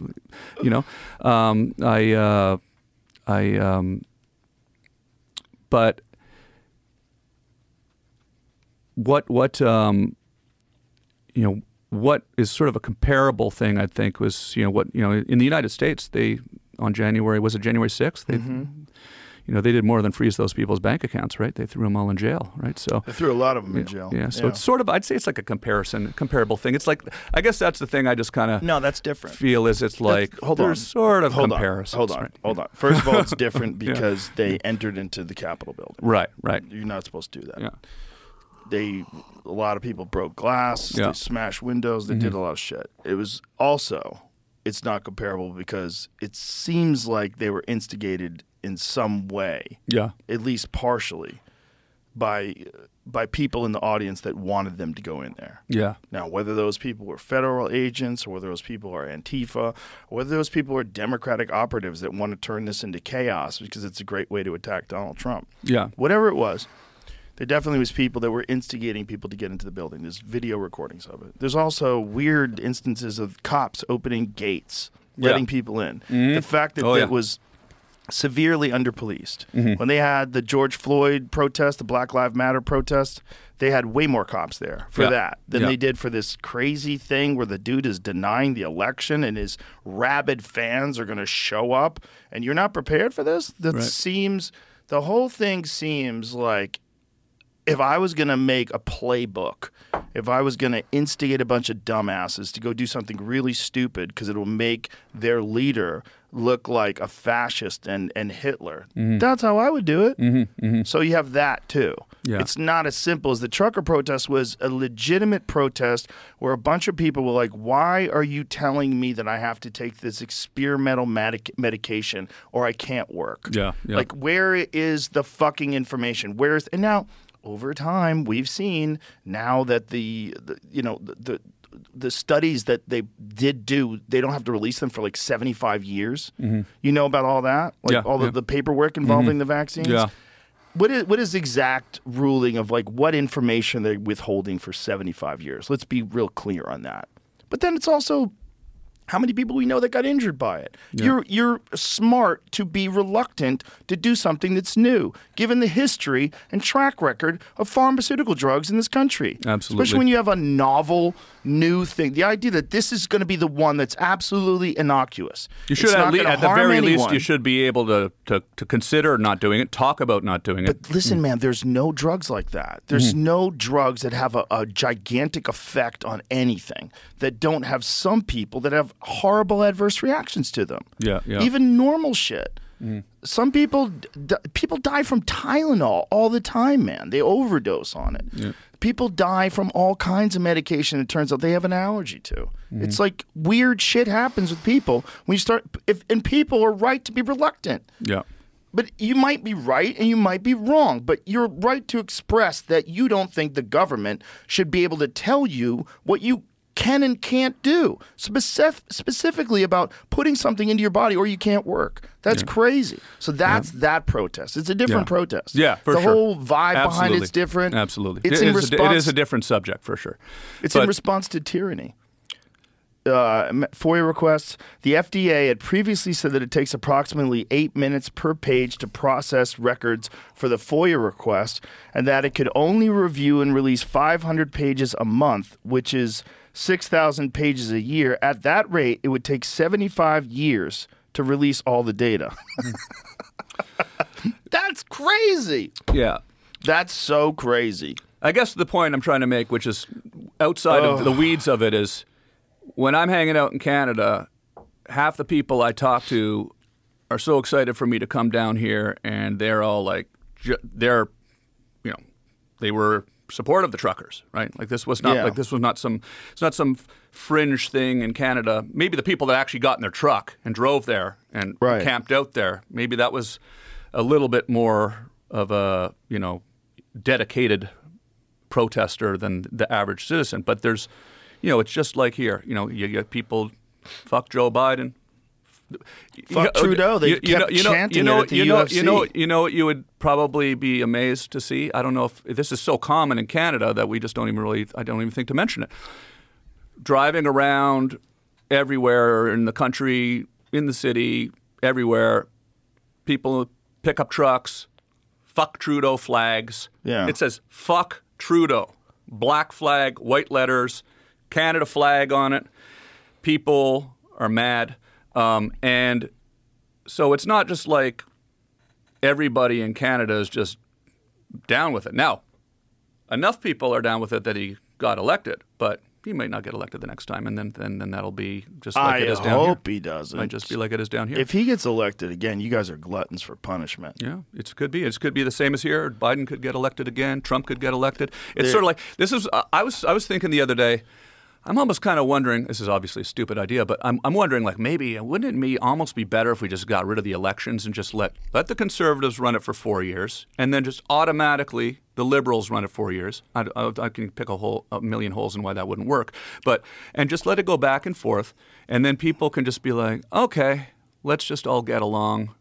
Let them have 4 years at running the country, do what they do, let the other side run for 4 years. It's kind of a pendulum that goes back and forth anyways. And then we can kind of get back to, just all getting along. And even if that did happen, the same problem would take place. And it's that the people that are embedded, that are running the government, the real people behind the curtain, they're always there. Yeah. They don't get elected. Mm-hmm. They're always there. And those are the people that are actually running the government. So it would be the same horse shit that we're dealing with now. Mm-hmm. Every 4 years, some new spokesperson comes in play, and they do a bunch of shit that pisses off half the country. And at the same thing, behind the scenes, the same people are running things. Yeah, it's so frustrating. And I got to the point where I started to kind of just try to disconnect from the conversation, which sounds sometimes I feel bad about it because you want to have I do too. You want to have a social contribution awareness. But then you go, man, I just don't feel like talking about the same thing over and over and again. over again. It's like, yeah. But, what I was going to say though is that, like the whole system is set up so that one person can't be in control for too long. That's the whole idea about term limits. You got 4 years, and then you get elected again. You get another 4 years, and then you're fucking done. Mm-hmm. I'm just saying this. This is not something that I fully support, but there's something to be said for someone staying in there for a long time and getting it right if they're good at it. Yeah. Right? Yeah. I mean, if I was it backfires in any other job, it would backfire with power and control. The problem is we are terrified of having someone like Putin, who's in control of Russia for decades. Yeah, right? No, for sure. But if you had someone who was good at the job, you would want them to stay on the job. Like if you had the best CEO of your company, you're making record money and everything's doing great and the products are incredible, Yeah. you'd want to keep that guy as a CEO. He's obviously killing it. And when Steve Jobs was running Apple, he's killing it. You don't Yeah. want to remove him as a CEO. Because But you isn't know that- you know how long it takes to build anything, right? Right, and how long it takes to get good at your decades to job, build anything. right? Yeah. And to figure out who are the right people, who's backstabby, what are the issues? Who's trying to climb the political ladder and they're just thinking about themselves only? They're sociopaths. Figure it out. It takes a long time to fucking work your cabinet out. If you had a president that was a young president that gets in at like 38, 40 years old Right. and 20 years of running the country correctly, that's what most of these dictatorships have as Yeah. a benefit. Yeah. It's horrible for the people. But the benefit of having one guy run things and Yeah. just keep it locked up and this is the right way to do it. We've been doing it this way forever. This is correct. Yeah. It's interesting that, you got a couple. The most important job ever, and a new guy gets it, or a new woman, Right. never yet, but someday, every 4 years. Yeah. That's crazy. And often trying to undo everything that was done the Yes. 4 years before. Yeah, well, And- so that's what term limits brought in. But then on the flip side, we don't have term limits in Canada, and Trudeau's going to be there for, if you're not a fan of Trudeau, you go, I wish we had term limits, because he's been there over 8 years now, right? So right, but he that's might that's because be he's getting getting elected. voted out. He might, yeah. be getting voted out. It seems like the Canadians are leaning towards getting rid of him. Is that correct? It's one of those things where it's kind of feels like it's almost like 50-50 ultimately, but who knows? I think it definitely feels like it could happen. Who doesn't want to get rid of him? Who are those people? A lot of it's regional. I guess it's you know what I kind of I knew if we were going to talk about this, I wanted to kind of sort of make this point because I want Americans to understand what Canada is. It's exactly like here. It's the same type of people that like Biden are the people that like Trudeau. Like the people in Canada that vote for Trudeau are the exact same people that they like Biden too. Right. There's nobody in Canada that likes Trudeau that also likes Trump. There's also nobody in Canada that likes Pierre Poilievre that likes Biden. It's exactly the same. It's the same division. It's this, even on social media, it's the same. Like you go on social media, you go on TikTok, you got angry conservatives in Canada saying fuck Trudeau and we're turning into a communist country and all of this stuff, like completely the exact same thing as here. So it's just if I'm not here like trying to be a spokesperson for Canada or anything, but they would not want that. Well, I I don't think that's what scares us the most about Canada is that Canada is so similar to the United States, but we're seeing your rights erode. There's also weird bills that keep getting passed. The C-16 bill, the mandatory use of someone's pronouns, and then there was the fact that you guys don't really have freedom of speech. But you have hate laws, you have hate speech laws, and then you also have some weird shit going on with Canada trying to regulate the internet. Yeah. And with the government trying to regulate podcasts and make podcasts subject to their... They did try. I did a little research on this in case it came up. They tried, and they haven't put into effect that regulation of the internet as far as regulating disinformation. That has not been put into effect. And Trudeau actually said he would not put that into effect. It was sort of a subset of, it's sort of like, you've got your extreme left wing here, and then you have cooler heads, and they did not actually put that into effect. Is it still on the table? Trudeau has said that he would never put that into effect. Well, I think he's saying that now because he knows he's fucked. And so the Canadian Charter of Rights and Freedoms, okay, that's kind of like our Constitution, I guess. They say we have freedom of expression, freedom of the press, freedom of assembly. So but we just do the have fact that you have elements of your government that would even consider that. Yeah, but it's like That's here. terrifying. It's like here. It it's is. Like here. And that's the same It's just the exact kind same. of It's the people. same thing. Like if you don't agree with it, then it's the same thing as fuck Joe Biden. It's the same thing. Fuck Trudeau. Trudeau. Same So thing. and so because it's interesting. Like I just really want Americans who are just not have never been to Canada, right, to understand that like there's. Are you working for the Canadian Ministry of I would consider it someday. Tourism and travel. You know what I was thinking about? Like, in Canada, you don't have to be born in Canada to run for Prime Minister. You could run for Prime Minister of Canada and come up and and solve all this stuff. I mean, you have to live up there, but it's a nice place. You come on up to Canada. You would win too. That's the thing that would be amazing. You would win, and you could just imagine if I became Prime Minister of Canada. Can you imagine? I was just thinking. Do you think it's crazy Donald Trump being president of the United States? That would be next craziest thing. That would be the next craziest thing. More crazy. Almost more crazy, because at least he was like hinting about running for president forever. Yeah. If I just on a whim just decided to go run for the Prime Minister of Canada and win, because you would win, because you have so many fans up there. You really do, and that's why I want. That's so scary. I'm so unqualified to run a country. Well, I mean, you've got a lot of valid concerns, and you feel strongly about things. I think you should run. I would support you. I think that would be amazing. I want to roll up to the World Economic Forum high on mushrooms. See, in Canada, by the way, mushrooms are basically legal in Canada now. Weed is. Yeah. Well, here's something. Trudeau, again, not. He did legalize weed. That is one thing that he did do. So congratulations, you did one good thing. It's just he's a weasel. That's the problem. He's what I don't like in leaders. This fake bullshit, fucking nonsensical gaslighting. That shit drives me nuts. It's so creepy. And then using all the inclusive terms to make it seem like everybody else is a piece of shit and you're an amazing human being and you're on the right side of progressive movement. And like, it's all just a bullshit act to stay in power. Yeah. And when you see politicians do it, you know they just fucking wet their finger and try to figure out which way the wind's blowing and say those things and then act in the interests of whatever money got them into that position in the first place. Yeah. Whatever machine is behind them, whatever support they get. That's all they're doing. And those types of politicians, that's not the only kind you can have, you know?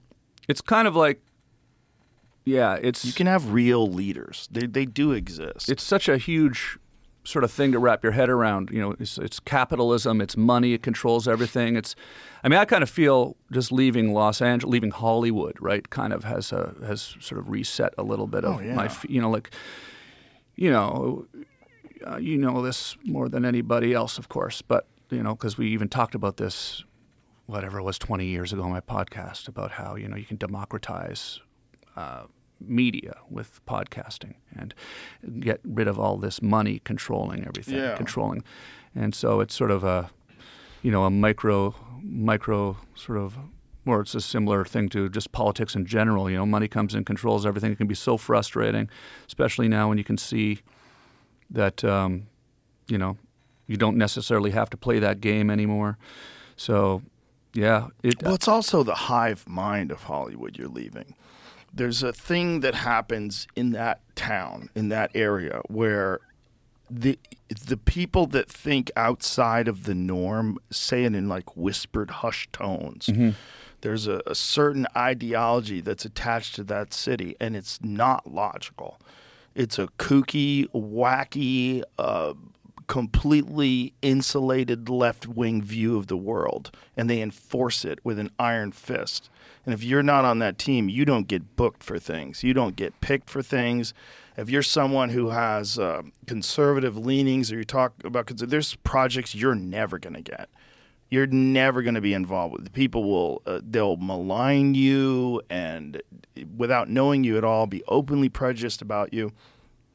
And so no one does it. So everyone who goes over there who's just like desperately trying to make it, they're desperately trying to get in movies, they're desperately trying to get a recording deal, whatever it is they're desperately trying to do. The last thing they want to do is do something and talk about something that's going to politically get them at odds with the people that run the studios. So no one does. Everybody just follows the same sort of wacky ideology that these people take from the universities. They go straight into working as a PA and straight into working for executives and producers, and all of those people are indoctrinated. They're all in this wild-ass cult of weirdness. And then you have people that move there to try to make it. And these people are just always going on auditions. So they're always like, please choose me, please choose me. And no, they didn't choose me. And so you're trying to be friends with the people who choose people. You're trying to get them into parties, trying to introduce them to other people. You're trying to be around other famous people. Getting anxiety this just thinking person's about been chosen. I got to be around the chosen person. We're going to go to the chosen person's party. Maybe we can get chosen. And so you get this like overwhelming anxiety that fills the fucking city. Yeah. And then now you have TikTokers and influencers and all these people that are just trying to do anything to get famous. Yeah.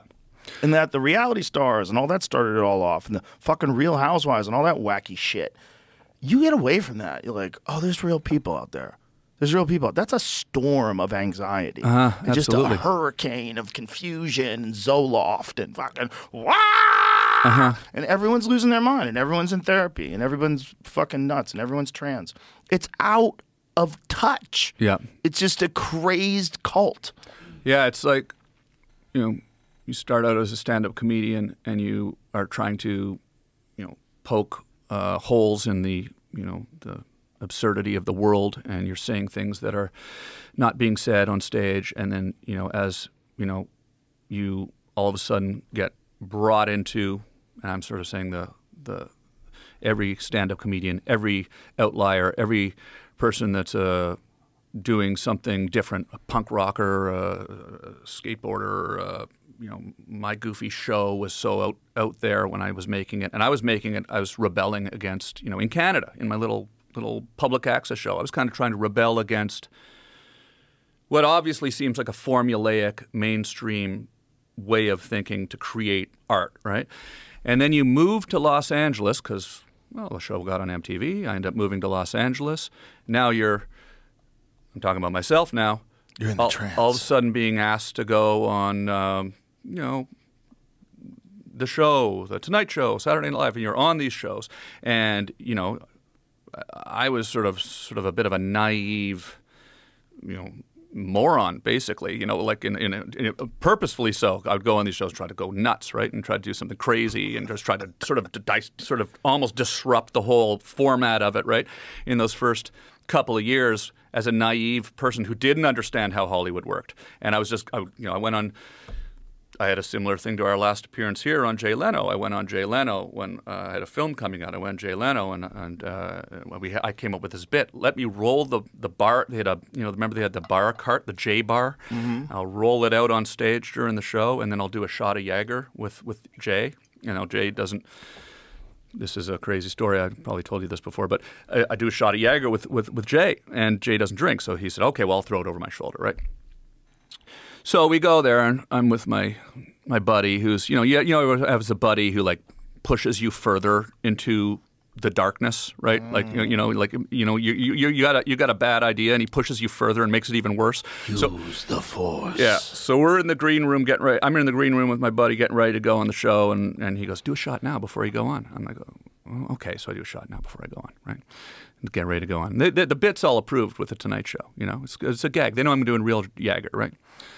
But it wasn't planned that I would do a shot before I go on. He goes, "Do another shot before you go on." 2 shots. 2 shots. Do another one. So now I walk out. I'm 3 shots in before the show even starts. Oh boy, you're hammered. Well, pretty quickly. And then I got out there and I did a shot, and the audience goes crazy and cheers, right? And so then I do another shot, and so I end up doing way too many shots, and it kind of ended up very similarly to our last conversation here, and it was actually pretty hilarious. It was one of those things where, it did get out of control. The next day, there was the New York Post. It had my picture and it said "dead drunk." It was just like one of those things. And Jay called me at home the next day. "Are you okay, man? You really kind of went." But then then that was sort of the beginning of me realizing, you can't.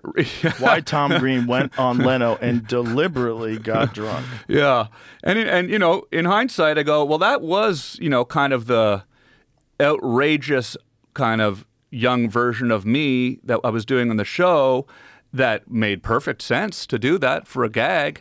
But then, the naive kid in me didn't understand, well, a lot of people in Hollywood did not understand that and then got mad in the movie studio. People got mad at you?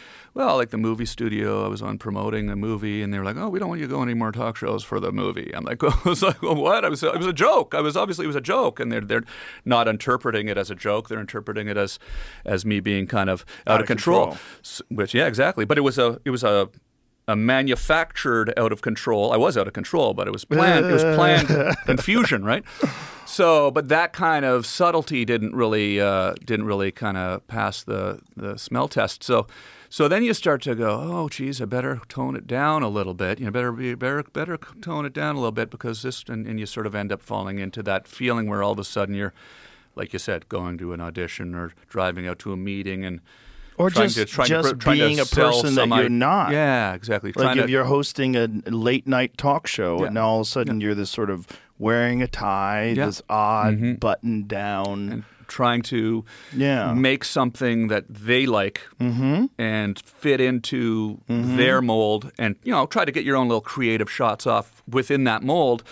But no longer are you actually being purely yourself, right? Right. And you can't. And it's not so even possible. Then you end up living there for 20 years. And it becomes normal pretty quickly, right? And then you sort of slowly forget. Oh, this is just the way it works, I guess now.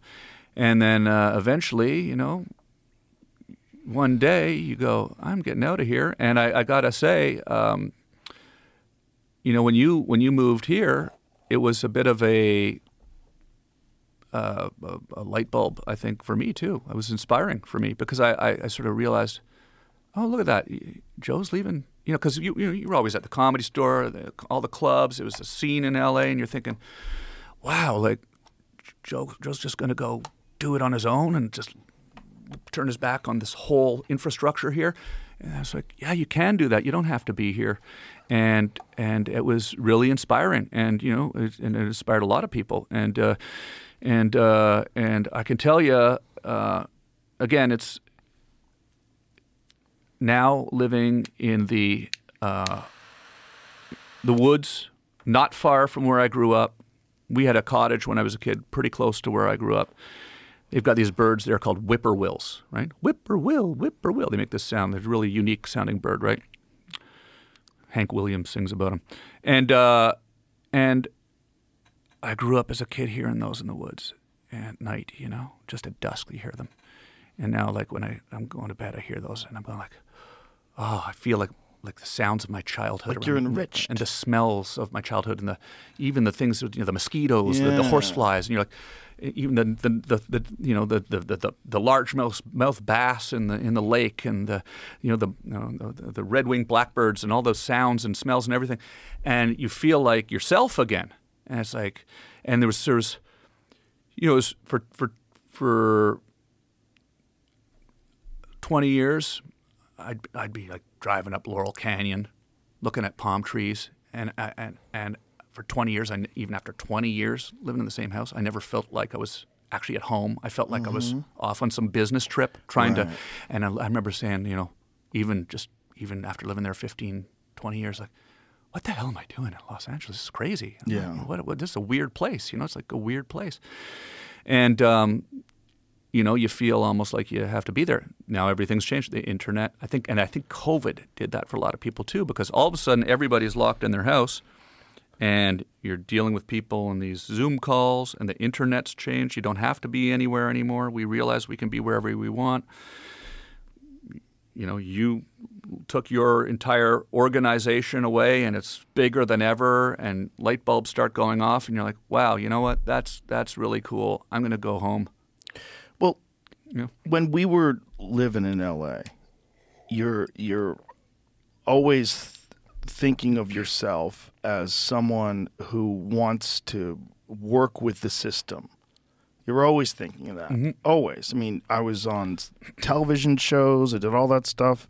Did a couple of movies. You're always working with the system. Yep. So no matter what you do, you're working with, even when you put out specials, you're putting out specials, you're meeting with these people, you're working with the system. And you start to think that that's what you do. That's the business that but it's not. What you do is what you do. Mm-hmm. That's what you do. What you do is what you do. And you could do what you do wherever you want to do it. Yeah. especially once you get good enough at it that you have an audience, and like you're supposed to take a chance. You're not supposed to like keep living your life by these like bizarre tyrants and their rules and regulations about the way they behave and the way they fucking it's so ridiculous. It's such a bizarre place to be. And when you realize that you don't need that anymore, and comedians today realize they don't need that anymore. All they need is a TikTok account or a YouTube account, an Instagram account, a Twitter account, and some good content. And if you get on podcasts, people will check you out. They'll try you out. And there's a gigantic organic network of comedians. We're all friends with each other, and we all get on each other's podcasts, and we all trust each other. Like, if I tell you this guy's really funny, go see him. Like, I'm telling you the truth. I would not ever lie. And I wouldn't have them on if I didn't think they were funny, if I didn't like them, if they weren't nice people. I'm not interested. Yeah. So there's this beautiful organic thing. And that's the real network now. That's the real network. It's an organic network. There's no contracts. So every comic that I know that has contracts with other comics, they start doing things together, it always goes south. I mean, maybe it can not go south once or twice. I mean, maybe there's some great people that have figured out. I mean, Tom Segura seems like he's figured out how to do it with Your Mom's House, but that's like almost it. Everybody else that I know that gets involved with deals, and it's like just help each other. Just help each other organically.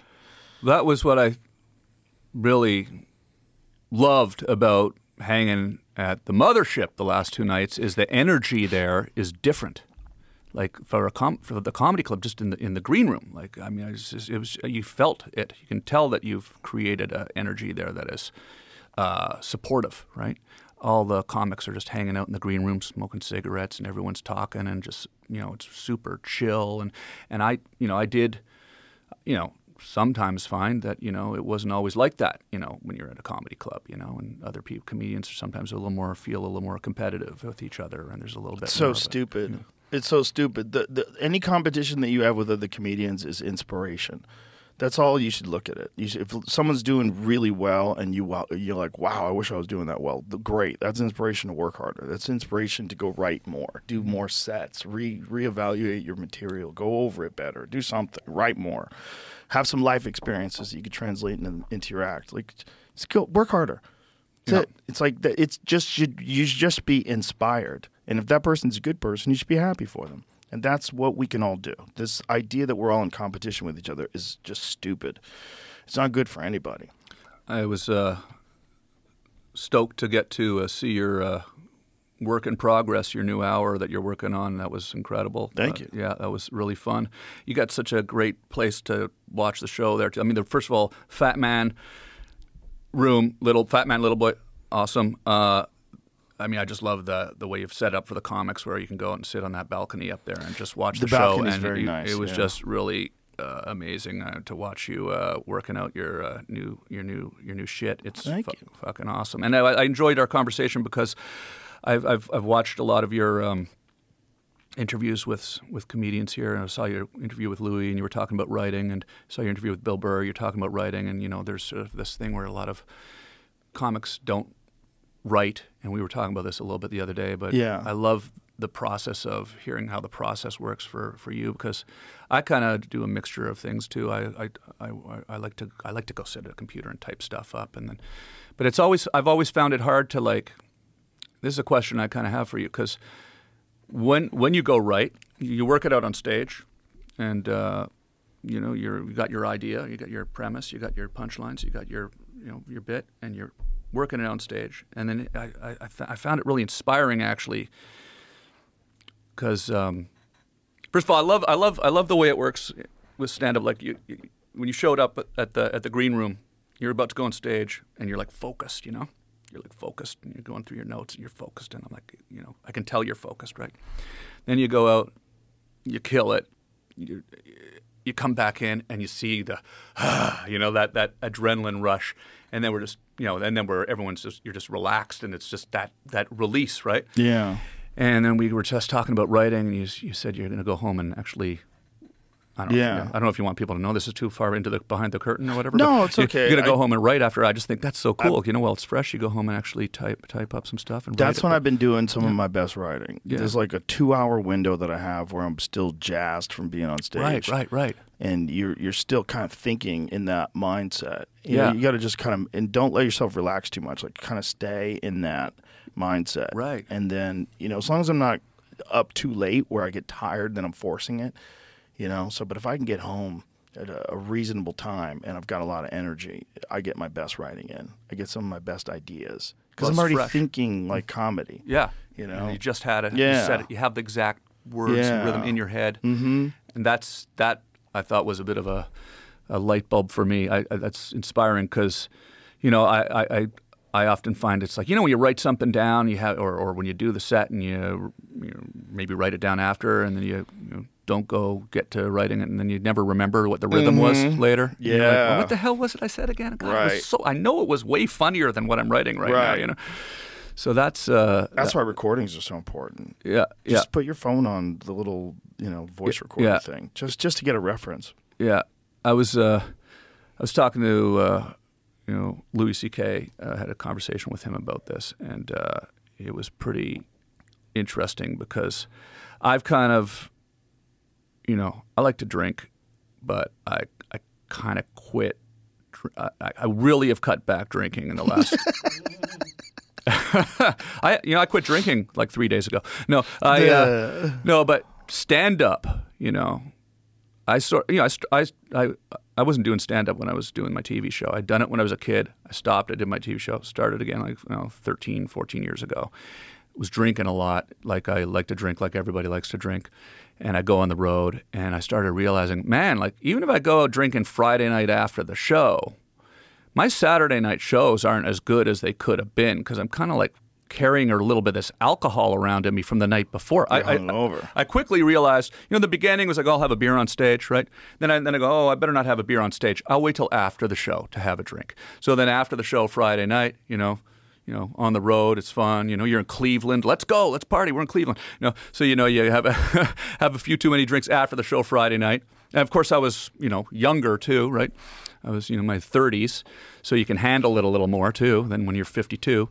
So, but then every year that went by, I was like, oh, those Saturday night shows are getting a little harder to get through, And it's just one too many Saturdays just lying in my hotel room, just waiting for the show to start hungover, going, oh my God, and then dreading and being on stage. So then I decided I was going to quit drinking when I'm doing stand-up. So I'm not drinking this weekend, until maybe Sunday night. Maybe I'll have a drink Sunday night. Maybe even Saturday night. I could do a hungover show Sunday. But gotta have a little fun. Listen, I got a solution for you. IV drips. Yeah. Oh, it's a game changer. So I can keep drinking. You bring that right on stage with you, the IV? No. I'm just kidding. You don't bring the IV on stage. The next day, silly goose. The next day, get a high-dose vitamin IV. Well, the thing that I've been enjoying about kind of scheduling it where it's like I don't drink for a couple of days before, a weekend like this from doing 5 shows is like I find, and this is what I was talking about with Louis about where I had we're not close friends, but I had an opportunity to have a conversation with him about this once, and it was pretty cool because the way his mind thinks is so, analytical about this type of specific, everything comedy, right? And I was telling him, I was saying, I stopped drinking before I go on stage because, I feel like there was this period where I didn't have a drink for a couple of weeks. And when I was doing crowd work, I was just coming up with stuff that I would never, when you have a great set of crowd work and you get up, I came up with this intricate story that I told. And it was clear my mind was operating in a different level than it would have been had I just had a few beers the night before even, right? And then he said something I'd never really even occurred to me before, which is, when you're working on a set, if you have like a little bit of booze in your system, even from the night before, and you're up there working on a set, you don't remember the stuff that happened on stage as well either. So then when you go home, you don't really even recall, and that's the biggest, the big part of repetition, getting up and doing these sets over and over again, and you remember everything and build on it and build on it. And if you're not retaining that information, right, So I'm really laying off the sauce, and I was actually I was excited to hear that we were going to do this show on the day of my I'm doing 2 shows tonight at the Mothership, Right. the Fat Man, and I was kind of excited because I knew I wasn't going to drink on this show. So And I you was- knew you weren't going to repeat. Yeah, I knew I was not. I was going. I'm not going to do what I did last time, and so I kind of came. I'm in. not trying to encourage you to drink, Yeah, but no, I I am know. trying to encourage you that if you do Yeah. wind up drinking too much and you feel hungover, you don't have to just tolerate that. No, I like that too. Yeah, get an IV drip. An IV drip, huh? Yeah, if you're in town, I'll connect you to the lady that does That that. just seems like such an extreme. It's like I you're learned drinking from too much. Chappelle. You're drinking too much when you're like got you're Or in a hospital bed with an IV drip. You know you're being smart about your partying. Yeah. Either or. You're not in a hospital bed. Yeah, You're yeah. just sitting down. It takes 20 minutes. The Sit reason there. I told you about the reason why I wanted to come down here sooner and just kind of come check out and hang at the club, I was super stoked that I'm actually getting to headline the club this weekend. That was even more than I was expecting. I was just wanted to come down and see you and congratulate you on the club. And the reason it's taken me so long is I had a fucked up thing that happened after I moved to the farm. Basically, immediately after I moved to the farm, and everything was going great. I had a major injury that I told you about. I didn't get into too much detail about it, but I had a major injury in Costa Rica. I went down there for a vacation, and there was this, a big bonfire on the beach, and everyone was having fun. I went to bed in the hotel. I wake up. I decide to go back to the bonfire a few hours later. It's like 2 a.m. at this point. The fire has gotten a lot smaller. I pick up a piece of driftwood off this beach, in this remote beach, right? I go up to throw the driftwood on the fire. And the reason the fire had gotten smaller is the people that had been at the fire put out the fire by burying it in sand. And they buried this huge bonfire that was about the size of this room in sand. And so now there was just a little fire with sand covering hot coals about 4 feet leading up to it. And I'm walking up to the thing, barefoot, right, in a bathing suit and a t-shirt, with a piece of driftwood, and my foot goes into the sand, into these hot coals. Immediate realization, I fall back. So if I'd fallen forward, my face would be burnt. I ended up immediately realizing what had happened. 3rd-degree burns on both feet, the top and bottom of my right foot, and strangely the top of my left foot, not the bottom, thankfully. And the nerves were completely burned off my feet. So after the initial shock of it, I wasn't in pain, which was the weirdest thing. And I looked down, and there's a couple people came to my sort of assistance, and were putting water on it, not feeling anything. I'll get graphic because it's crazy, but the skin is just falling off my feet. Oh, my God. I get helped back to my room. I'm not wanting this to be, it's the first day I got there. This really ruined my vacation. I'm not feeling pain because the nerves are gone. So I'm literally like trying to clean it up with like some nail clippers, chopping the little bits of burnt flesh off. And Do you have photos I do, yeah. of this? Yeah. Like when it looked like that? Not online. No, on your phone. I have not even. I never- need to see. I need to see. I haven't. That sounds insane. I haven't even talked about it online. I didn't. This is the first I've talked about it online. Yeah, I never knew that you were injured. I didn't want to talk about it. I just didn't. It was crazy. I ended up spending 2 weeks in the hospital in Costa Rica, and then was medevaced on an air ambulance with Charlie. Whoa, Charlie, Hi, you were there for Charlie. the whole ride? Yeah, with Charlie. Yeah, and Did the nurses take Charlie to go potty? so I had some friends who came down, who were coming down anyways, and they took Charlie. Oh, Charlie. They looked after Charlie for 2 weeks while I got driven to the San Jose hospital. Hi, Charlie. What's up? And she was worried. She's adorable, man. Yeah. She's such a sweet dog. Yeah. And I know the people that are seeing her out now, like, oh, she's kind of freaked out. But normally she's not freaked out at all. Oh yeah. She's super sweet. She runs up to everybody and wagging her tail. And Yeah. super friendly. So anyways, I got to this hospital. There's a surgeon from Colombia who worked there. It's a great hospital, thankfully. Came out. He looked at my foot. Said, "We're taking you immediately into surgery."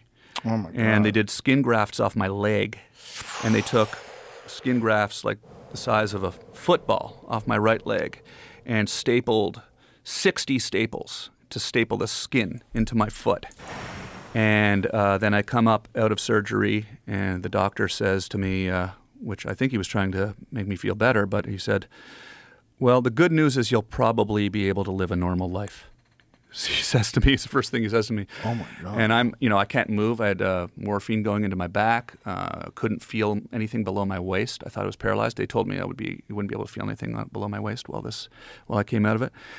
And then I'd spend 2 weeks in a hospital bed, and I was not able to get out of the hospital bed for 2 weeks.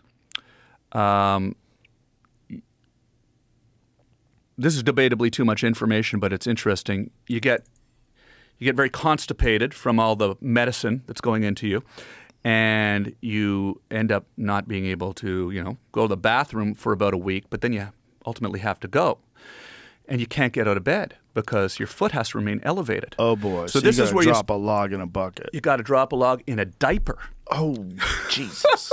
And then someone's got to clean your butt. And then these Costa Rican nurses come in and clean your butt. Oh, and it was just Lord. a really interesting God. moment of clarity for me, where you realize you're humbled as a human being, and you realize, oh, this is I've lost all ability to look after myself, and you just kind of end up having to just kind of go with it. And it was, to my honest with, I still think about that sometimes. It wasn't the worst thing in the world. No, I'm just kidding. But they were very nice. The nurses were very nice. It's very sweet of them to take care of you like that. And so you can't put any weight on your foot because the bottom of your foot is that skin graft as well, or just the top? For the next exactly, and it was very delicate, the skin graft for the first. No, was the bottom skin grafted as well? Yeah. Really? It's all around, very very. The bottom of your foot, like the sole of your foot, was skin grafted. Mm-hmm. That's crazy because I would think, like, how do they skin graft that? Right? So, does your footprint come back in the same way? The ridges, the dermal ridges? And everything? But it's not perfect, though. It's interesting. It was a World War II doctor who invented the way of taking these skin grafts. Actually, they did it for burn victims in the war, and they invented some really, I don't know the word for it, but some tool that actually takes a micro thin layer of skin. So micro, I don't really have a scar on my leg anymore. Wow! Yeah, it's amazing. It's almost like less than paper thin layers of skin. They take them off of strips like this, and then they staple it into your foot to hold it on there, and then that's left on there for about, I think it was just about 2 weeks actually, and then at the end of the 2 weeks in Costa Rica, I had to go under 3 general anesthetic surgeries in Costa Rica in a Central American hospital by myself. By the way, my mom wanted to fly down. My dad wanted to fly down. I was like, no, you know what? I'm just sitting here, like, half out of it. So I just spent 2 weeks in there, and they'd go. There was a second surgery where they go in and they checked it. They had to go in and check it, and so I had to go under general just to take the bandages off because it's painful. And then the third general one was to go in and take the staples out. And then medevac back to Toronto to Sunnybrook Hospital Burn Center, where I spent another 10 days. And then for the next essentially 6 months, Joe, I would have to go to a doctor 3 times a week to have my bandages changed because it's like, oozing. And for 6 months? Yeah. It was about 3 times a week for the first 2 months, and then it was like twice a week, and then it was once a week. And they're also monitoring it for infection, right? Because if you get an infection, then they have to amputate your foot. So it was basically 6 months of me just worried about losing my foot. You're saying, am I going to have like one testicle and one foot? Is this what's going on with me?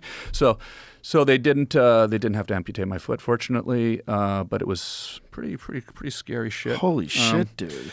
And anyways, and then it was kind of like limping for the next year, and then now I'm kind of still a little wobbly, but it's pretty good.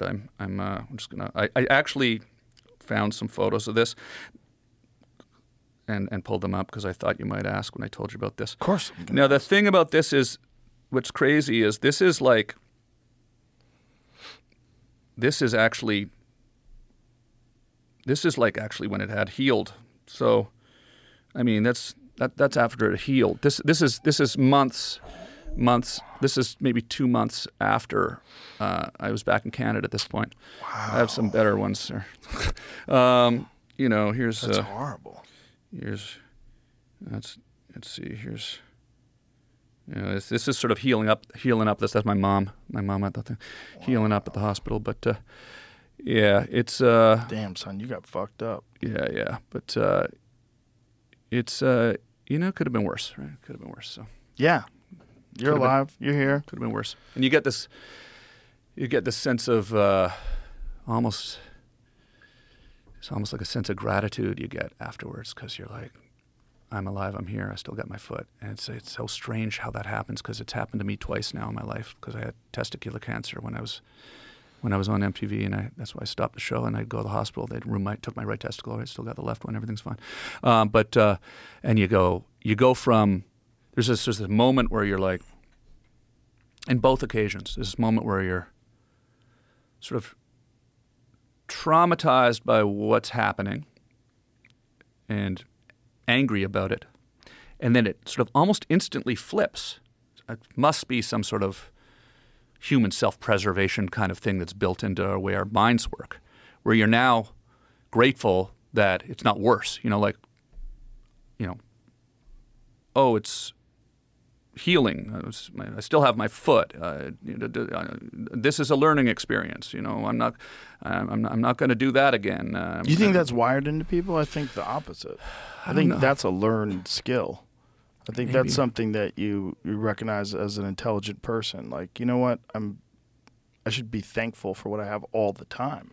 And we all should. It's really hard to be. You get so accustomed to the way your life is that you can't imagine if you were like severely impaired, if something horrible happened. It's like after I had cancer, it sometimes it comes into my mind like a little bit of a light bulb or a wave. Like I'll think to myself, if I'm having a slightly bad day, you know what I mean, and I'll be like I don't know, for whatever reason it happens just sometimes when I'm out doing normal errands and I'm having a slightly bad day, going to the gas station, pumping gas or something, and then I think to myself, oh man, at least I'm not in the hospital right now dealing with some crazy, existential life and death thing, And so, maybe it is a learned thing because of what I've been through with that, because the same thing happened after I burned my foot. As soon as you go from, I can't believe this has happened, I'm angry, I've just ruined my vacation, I might lose my foot, this is horrible too. Okay, how are we going to get better? How are we going to make sure that I do everything to change the bandages on time? And your whole life changes, right? I'm not thinking about all the things that I'm normally stressed about, whether it's work or relationships or whatever. Things that are just normal, standard things that you're pissed off about. And all of a sudden you're just not even thinking about that anymore. I'm just thinking about making sure I don't get an infection on my foot. And you're sort of treating it like a military operation, trying to save your foot or trying to, make sure that you make the right choices in your cancer treatment. And then when you come out of it, it is true, it's possibly a learned thing. You come out of it and you realize, all that shit that I'm normally worried about doesn't matter compared to what I just went through. And then you can kind of maybe learn from that. And, then as time passes, you slip back into the same routine. You start stressing out about the same things again. But then every once in a while it pops into your head and go, well, at least I'm not dealing with the foot's healed and I'm outside right now and everything's good. I'm walking, I'm talking, I'm alive. So gratitude. Gratitude. Mm-hmm. It's also people need to experience a certain amount of discomfort in order to appreciate not having that. It's just the way we're wired for whatever reason. I choose voluntary discomfort. I do shit like cold plunges and saunas and hard workouts, and I think it's a viable strategy. I think it really works. I think if you can force yourself to do difficult things like a difficult workout, a difficult yoga class, cold plunges, saunas, that kind of shit, your regular life will be less stressful. Yeah. You'll be able to deal with these or seemingly high stress situations. They will seem less stressful because you're doing voluntary stress all the time. Yeah. And you prepare yourself for difficult things. When you don't prepare yourself for difficult things, you can get caught up in like just traffic being something that blows your mind. You can't handle anymore. Exactly. Yeah. Yeah. I see you doing those cold plunges, And I haven't done that yet, but people do that in lakes and stuff up near Yeah, me. it's awesome. I want to do that. Get a sauna, put it right by your lake. Yeah, I want to do that. I want to But get a that sauna. lake's cold as fuck in the winter. Yeah, huh? I was playing hockey on it a few weeks ago. Yeah, just out there shooting some pucks in the net, and so I can skate again. I did the first year I didn't skate. Get yourself one of them little wood-powered saunas. Yeah. You could use it with firewood, Yeah, so you don't yeah. have to have anything electricity rigged up out there. Yeah. They make a bunch of those. Yeah, you can get 'em Throw up there. some wood in there, get that bitch hot as fuck, get a chainsaw, cut Yeah. a hole in the ice, Yeah, make sure you don't drown. I am going to do that because it's. I'm not sure how. I mean, I haven't done a cold plunge. I can tell you that I do like the cold. Like we sort of touched on that earlier. Like when you just go outside into. Like sometimes it's. Canadians complain about the cold who live in the city, but when you live in the country, it's different. The city winter sucks because like they put salt on the roads and you're basically running from your house to your car. But in the country, when you go outside and it's nature and you walk into the woods, there's no bugs, there's no mud. Everything's frozen. You can go places you can't go in the summer. In the winter, you can walk across lakes. You can walk like across huge lakes to islands that are over there with warm, Baffin Canada There's Goose just jacket something on. about walking across lakes that I don't like. Oh yeah, it's I don't like it. It's sort of like I kind of was thinking to myself, I was going to say, it's sort of like a cold plunge, except it's just you just go outside as a cold plunge sometimes. Yeah. It's like you do get a dopamine rush, right, just from being 100%. outside. So you can like. I've actually noticed that in warmer climates, sometimes I'm a bit more lethargic, But when the winter comes, it's like, okay, you go outside, it's like, you feel it, you feel that, it's just. Well, Letterman used to always have his studio really cold. He Yeah. didn't want people to be warm Right, and right. sleepy. Yeah. A little cold, a little. Keeps the They'll laugh comedy more. fresh. Yeah. But there's something about walking across a lake that is just like, at any moment now, this can just break.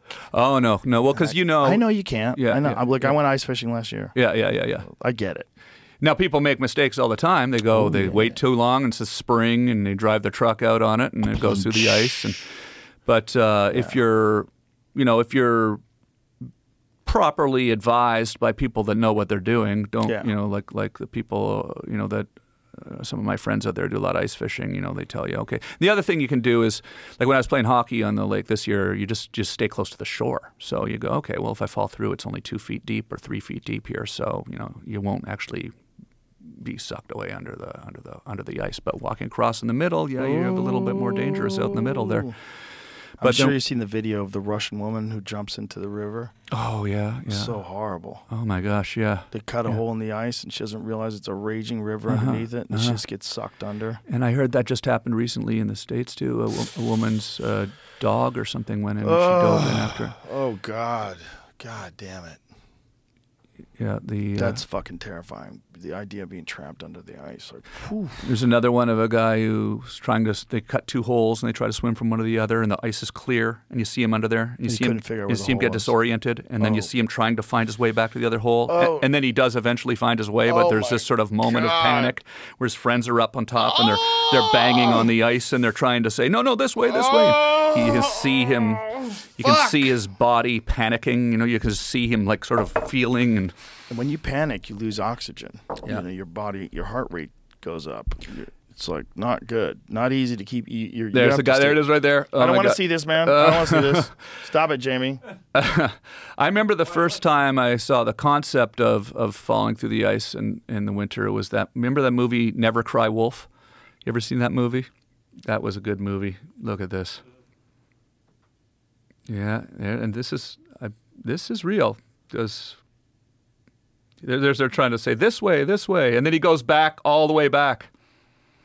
He goes all the way back. Yeah. Oh, the music even makes it. Yeah. What is he doing? Yeah, they had a rope. He found the rope. Is he gonna make it? Yeah. He ends up making it, but yeah, there you go.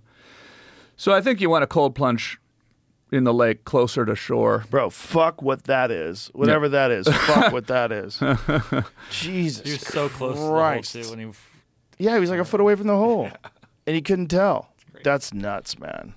You ever see that movie Never Cry Wolf from the 80s? It was about a guy that goes up in the Arctic to study wolves, and then he ends up befriending them. And Brian Dennehy plays the evil trapper, and it was a one of them movies. yeah, it was a great movie. It was based on this Canadian novel, Farley Mowat novel called Never Cry Wolf. Yeah, did the wolves really make friends with him in real life? So he goes up In the to novel, right? It's a novel. It's a true story. He goes up to about a scientist who goes up to study these wolves, and it's just sort of man versus nature kind of story. It ended up becoming a Disney movie, but he ends up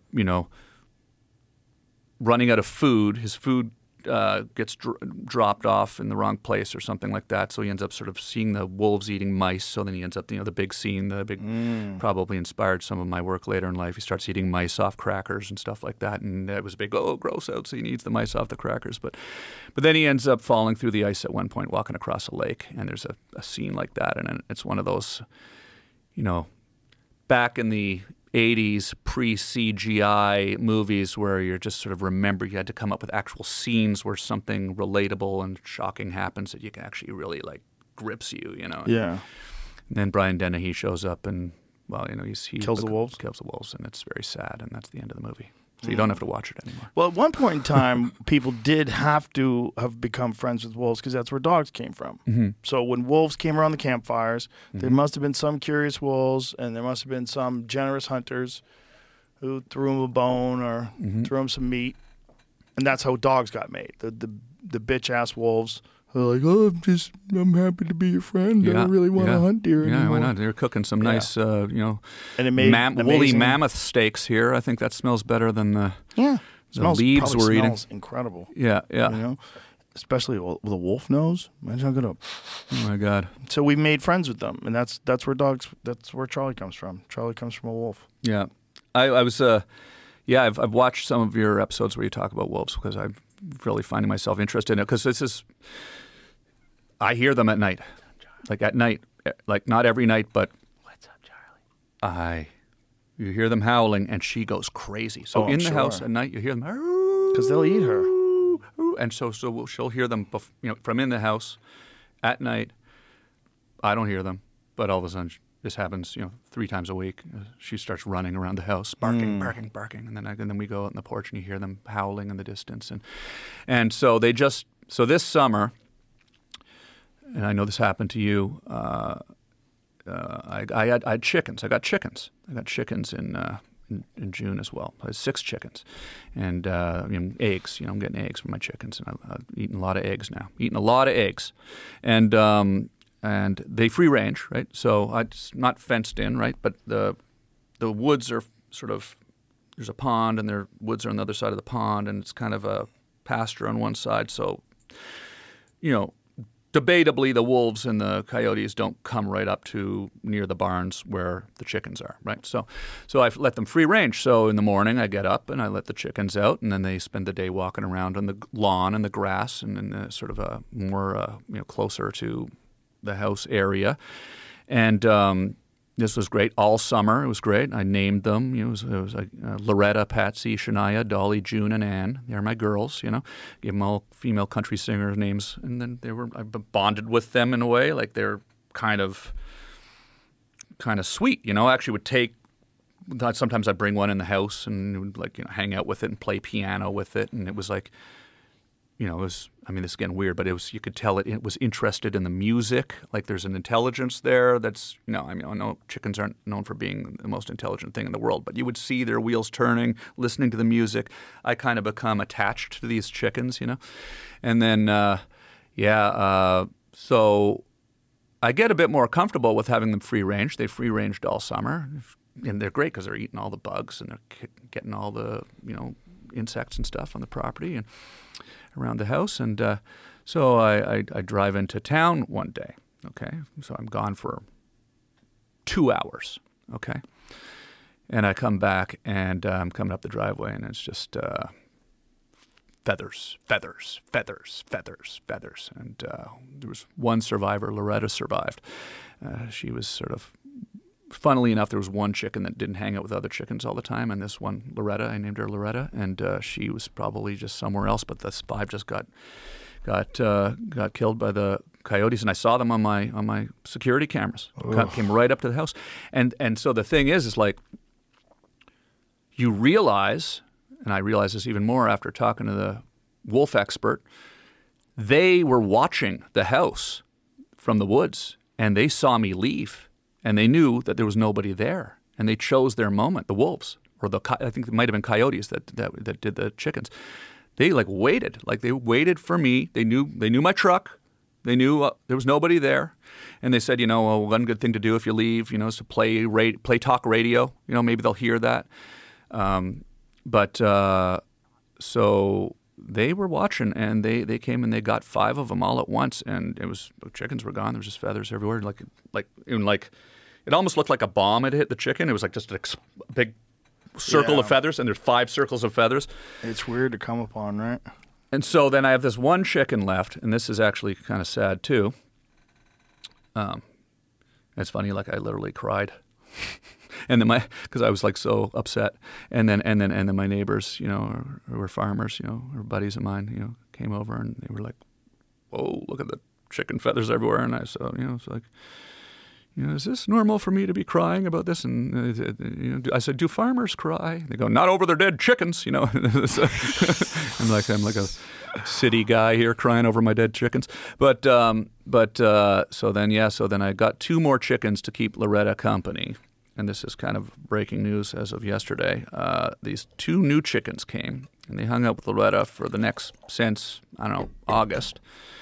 And then, this is a downer, but yesterday I got a call, and the 2 chickens killed Loretta, the one that was from the different flock, Really? They pecked her to death last night or 2 nights ago in the middle of the night. So, Jesus yeah, that's Christ. a downer. But anyway, so now you're like, okay, so that now you sucks. got these 2 So I got these 2 chickens. fucking murderer chickens, and I'm planning to get more chickens in the spring. So I'm going to get rid of the 2 chickens. Yeah, you have to start from scratch. with Start new from chicks. scratch because I can't keep these new chickens around. They're So fucking murderers. yeah, That's They're crazy. Yeah, and they're like, "Hi, I'm your friend." Like, no, you're not. Yeah. You killed my other friend. and they were friends for they were all together for the last. you know what you're supposed to do. I know. Yeah. Put It's them in not- the oven. Yeah, it's not like I'm going Cook to 'em. rehome them. Yeah, Hey, no. would you like these 2 murderers? Yeah. You don't want to rehabilitate them either. Just Yeah. Yeah. Yeah. Apparently, put them on the grill. Yeah, I was told you hang them upside down, just hold them upside down for a while, and they kind of black out, and then you can.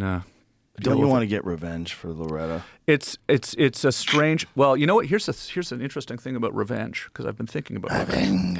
Well, I was thinking about revenge with the coyotes. Right? Yeah. So here's the thing that's a very sort of odd thing is, I love the coyotes. I love the wolves. Like, I love them. Like, I love hearing them at night, and Yeah. I love seeing them, and I photographed them. I've had many moments where I've been engaged in a standoff with them. I filmed it,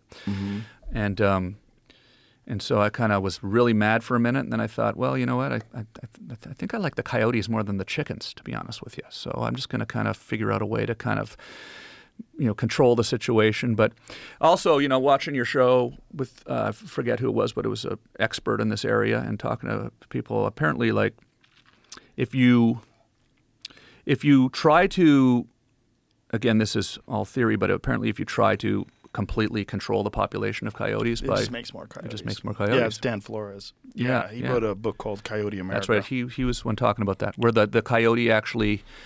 The female coyote has more pups. Yeah. Yeah, So but that was what I was talking about earlier, where they were persecuted by the gray wolves, because gray wolves and coyotes don't mix. Mm-hmm. So when the gray wolves would kill the coyotes would expand their range, Mm-hmm. and then they would repopulate new areas where the gray wolves weren't. Mm-hmm. And the way they would find out how many coyotes are around, they call out to each other. That's like right. roll Okay, call. it was on the show that I heard that. And when Yeah. someone is not responding, Yeah. the female starts to panic and have more pups. Yeah, no, amazing. pretty wild. And that's why they spread all across. They're in the whole country. Yeah. They're in every city in the United States of America. They're in the cities now. Yeah. Yeah, they're everywhere. Every single state has coyotes. Yeah. It's pretty nuts. But I love them too. I think they're awesome. I definitely wanted to kill them after they killed my chickens. Yeah. But that's also, it's like, I'm not in the country either, bitch. I'm in a fucking suburb. Yeah, Like, yeah. this is ridiculous. Right, yeah, you don't Dealing want- with little small wolves in the suburbs. Yeah. But they're everywhere in LA. Mm-hmm. Coyotes are downtown. They're everywhere. They're all over the place in Los Angeles. They're just little wolves. Yeah, I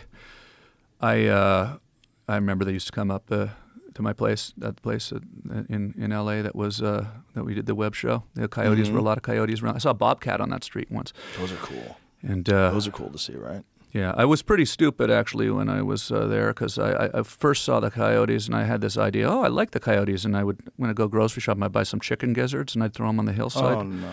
And then they really started coming around, so I stopped doing that.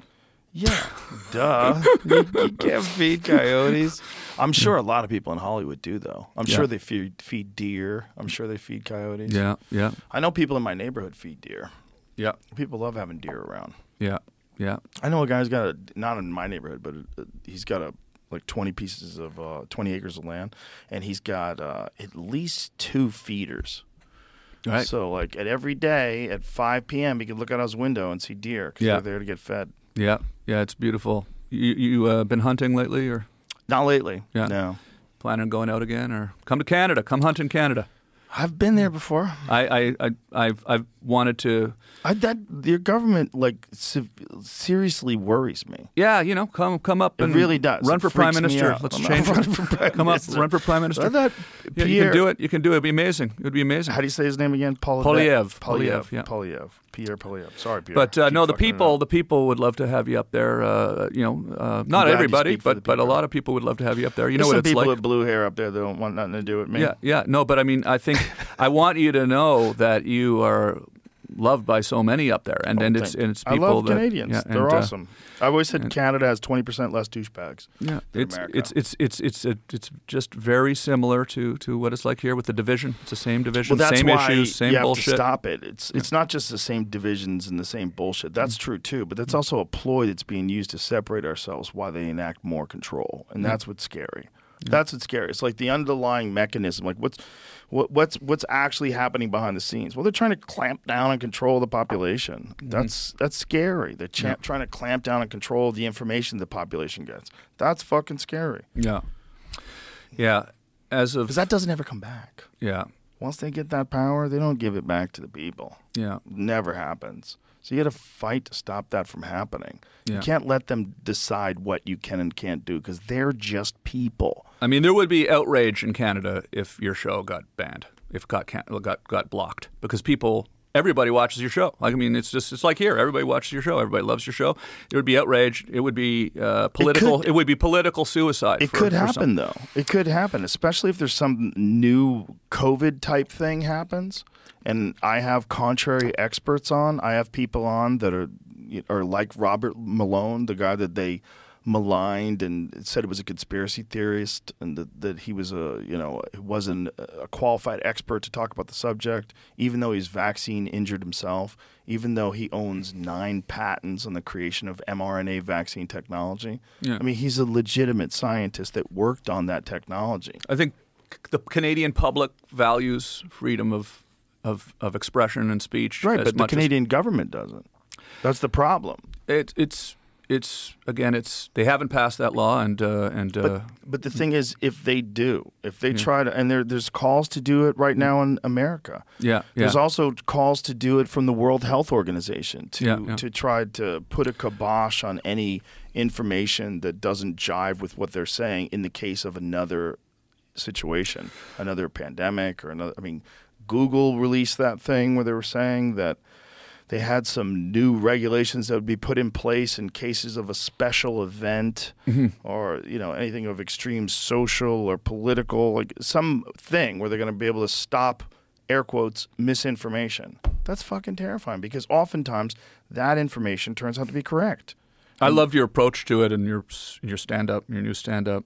It's hilarious. I won't say it obviously, but it's hilarious because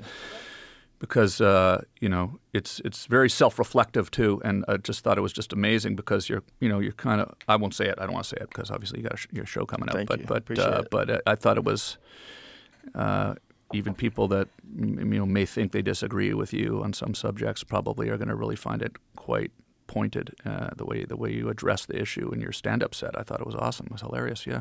Thank you. Yeah. Thanks. Amazing. Well, it's obviously something on everybody's mind. Mm-hmm. It's just we're in a weird pivotal moment where technology and our awareness of corruption is all meeting in this battleground in the middle of the fucking field, like Braveheart. Like, rah! That's what's scary. What's scary is these two things are colliding, and I don't know which one's going to win. Because we could turn into a dictatorship. We could turn into something that's closer to a dictatorship and then something that's closer still and continue to go down that line, especially if there's some need to clamp down on society because something happened, whether it's a solar flare or whether it's a terrorist attack or whether it's just flat out war. That's all they would need. All they would need is some reason when they need to completely clamp down on your ability to express yourself, platforms' ability to distribute information that's contrary to what they're saying. Any of those things, anything that they can do to stop that, to put a clamp down on people, like disrupting the narrative that they're trying to distribute. It's wild that COVID was essentially one of the catalysts that got me to leave the city. And, it started with the van. I got the van, and I'm out in the remote desert, and I'm loving it out there. And I was my bug out van. I mean, I had probably could have survived in that van with a solar power battery system and my food. I'd freeze dried, meals ready to eat, camping food, boil water and pour it in the bag. And it's lasagna. This is amazing. I could have probably spent, months out there without even having to go anywhere, And you start to go, hey, this is kind of cool. Like I'm self-sufficient out here. I'm not, I've got 26 gallon You didn't get water. lonely? Well, I would drive out to a cool place for 3 or 4 days, and then I'd go to another location, and then. So you'd go and hang with people? No, I wasn't. I was just doing this sort of isolation. I was COVID. doing this. I was really actually kind of getting into videography again. I shot this video on Sony A7S III, but I've started getting back into cameras. Right, but you weren't around any people? Well, I was. When you went to cool places, did you go hang around people? No, I was just alone. Yeah, and I was making these. It was just Charlie and I. We made this sort of film. How long did you go without being around any people? Well, because then I would go. Because when you came here, the last time you did the podcast, yeah. I had the distinct impression of a man who just got rescued from an island. Yeah. It was Tom Hanks. Yeah. You had the fucking volleyball. Yeah. It was like that, yeah. You seemed a little manic. It was somewhat of a creative experiment as mixed with real paranoia as well. Because I do sort of, I think sometimes like I said, I got testicular cancer. How the fuck did that happen to me? So I'm just like, okay, Right. This is everything bad. If this is happening, it's going to be bad. So it's going to be bad to me. So I'm just going to. And then. So how long did you go without being in contact with any other people? Well, so I still had my house in L.A., so I hadn't sold my house yet. So I had this van. So I would drive out into the desert for a couple of weeks and basically go on a camping trip, and then I'd go back home, and then. Were you around people when you were back home? So it was still that. People would come over, we'd hang out outside. It was that kind of whole thing for the first few weeks or whatever, months, however many. Was it? Remember, it was a couple of months. Would you cover your mouth and then you'd all run outside, hold your breath? Yeah, kind of. We would just hang outside for a couple of months, go to the dog park and see people there and stuff like that. It was that that initial stage where, because you weren't in LA then, no. So it was wild. I was in LA. Were you in LA at the beginning of COVID? Yeah. Oh yeah, I moved during that's COVID. right. Because I came on your show in L.A. when it was at the beginning of COVID. Yeah, that's right. And the second time I came on your show was here. Yeah. Okay, yeah. That was because remember how they were like you're avoiding the question. Remember how there were military helicopters going over? You're avoiding my question. How long did you go without being around people? Maybe a couple of months or something like that. How many months? Couples 2, a few is 3 or more. Maybe it was 3. Yeah. You sure it wasn't more? Well, then I started doing the van thing, so there was nobody where I was going anyway, so I had an excuse, Right. I was on a camping But it's still being with no people. How long were you with no people then? Yeah, I mean, it was a few months for sure. It But wasn't. all told, how many months do you think you spent of that year without being around people? Well, first of all, one thing that's interesting about it is I happened to be single at Are you the a time. lawyer? The way you're answering these questions are like a goddamn lawyer. Well, it's a bit. How long? It is a bit embarrassing, I guess, to think that I was No, it's isolated. But I also found it kind of fun. Right, but how long? Like it was about 3 or 4 months or something like that. But then the van.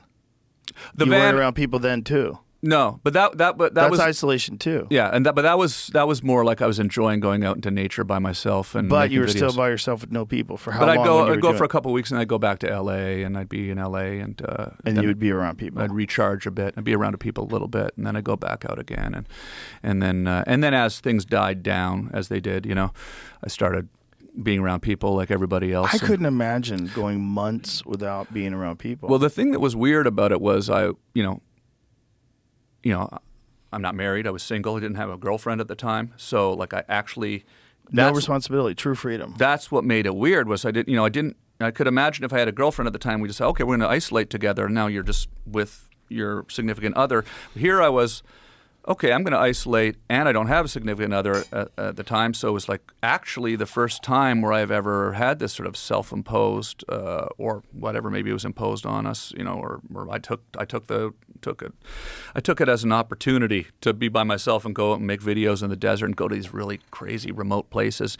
And I would seek out places where there wasn't going to be other vans and other people. But when you were out in the desert, a lot of times you'd go to somewhere and there'd be other people out in their vans, and you'd hang out and have beers with people out in the desert and hang out, and then you'd go think of a more remote place. And I started discovering some amazing places like that, the rabbit hole you go down when you COVID aside, isolation aside, just going out into the American Southwest in a camper van that's self-sufficient is pretty wild, the stuff that's out there. I mean, I think I probably talked about Chaco Canyon the last time I was here, because I think I'd just gone there in New Mexico, which is, Pueblo Native American ruins of it's essentially like a stone ruins of a city that was built in the year 875, and it's like Machu Picchu level type city that they didn't even discover until the 1950s because it was buried, and now they've, and it's in this beautiful. It's on the Navajo Nation Reserve, on the Navajo land, and you feel this sort of. I felt sort of somewhat shocked, I guess, that there's all this stuff out there that you don't really hear talked about constantly. Like I hear about Machu Picchu, somebody brings that up once a week. Nobody's ever brought up. Who are you talking to? Brings up Machu Picchu once a week? I don't know. It just comes up a lot. People talk. It was probably you, I think. You talk the pyramids and stuff. I rarely talk about you talk Machu about the pyramid. Picchu. Talk about the pyramids a lot, Yeah, right? I talk about that the pyramids. Like Machu Picchu is pretty crazy. Talking about ancient cultures that have built these incredible structures, right? And right here in New Mexico, just up the road from here, like 11-hour drive from here, right? Just outside of Albuquerque, Navajo Nation. There's this. It's a huge canyon, completely empty, no one there. So it's this realization that there was a civilization there that was, and they've studied this place quite extensively. In fact, Mike Judge, from Beavis and Butthead. Sure. His father, Mike Judge, grew up in New Mexico. I found this out after the fact. So I started looking up information about Chaco Canyon to try to learn a bit more about it. And his father, James Judge is his name, was one of the predominant researchers of this particular archaeological site, right? Oh, wow. And so he wrote this book about it, and they dived. He spent his life diving into details. Yeah, that's so fucking cool. Yeah, so I spent a day there. And there was no one there with you? I was there with Charlie. Yeah, and just you and Charlie. Just me and Charlie, and I shot video. There's video on my YouTube channel too. I was doing all this for my YouTube channel. I was really getting to the filmmaking side of it. I had my drone. I was going out and filming stuff in all these. Isn't it crazy? You're just allowed to walk around there? Yeah, it's wild. And see that the bottom left? See that sort of structure there? So that was a 5-story building at one point. And you can go walking through there, and there's wood that they've used as beams that's still like within the it's petrified wood or whatever. It's within the stone. And, it's wood from the year 875 to 1100. It went, like the people left there in 1100 because of a drought. Like they were gone before Columbus, right? See the wood there? That's from between 875 and 1175, whenever that was particularly built. So, and this area, they've done all these studies of this area, so they know like they found macaw feathers. Speaking of my old pal Rex, they found macaw feathers there. Now, macaws are from the furthest north is Yucatan Peninsula, Mexico. So they knew that people were coming from Yucatan Peninsula, Peninsula of Mexico up here to trade with them, and they found evidence of all these different things that sort of indicated that people were coming from as far north as Canada, as far south as South America, to come to this area, and that whole Chaco Canyon area, once you get in there, is like this. I don't know, not to get all like voodoo about it, but when people talk about Sedona and there's the energy there, you feel this sort of, and it may be just because it's so beautiful and it's so quiet and it's this natural kind of amphitheater where it's silent and the wind is deadened and you're just all alone and you're walking through this structure. I share the fascination that you have for the pyramids. I want to go there someday. I think it would be if I could snap my fingers right now and just be somewhere, it would be the pyramids. I'd like to go to the pyramids someday. I've never been there.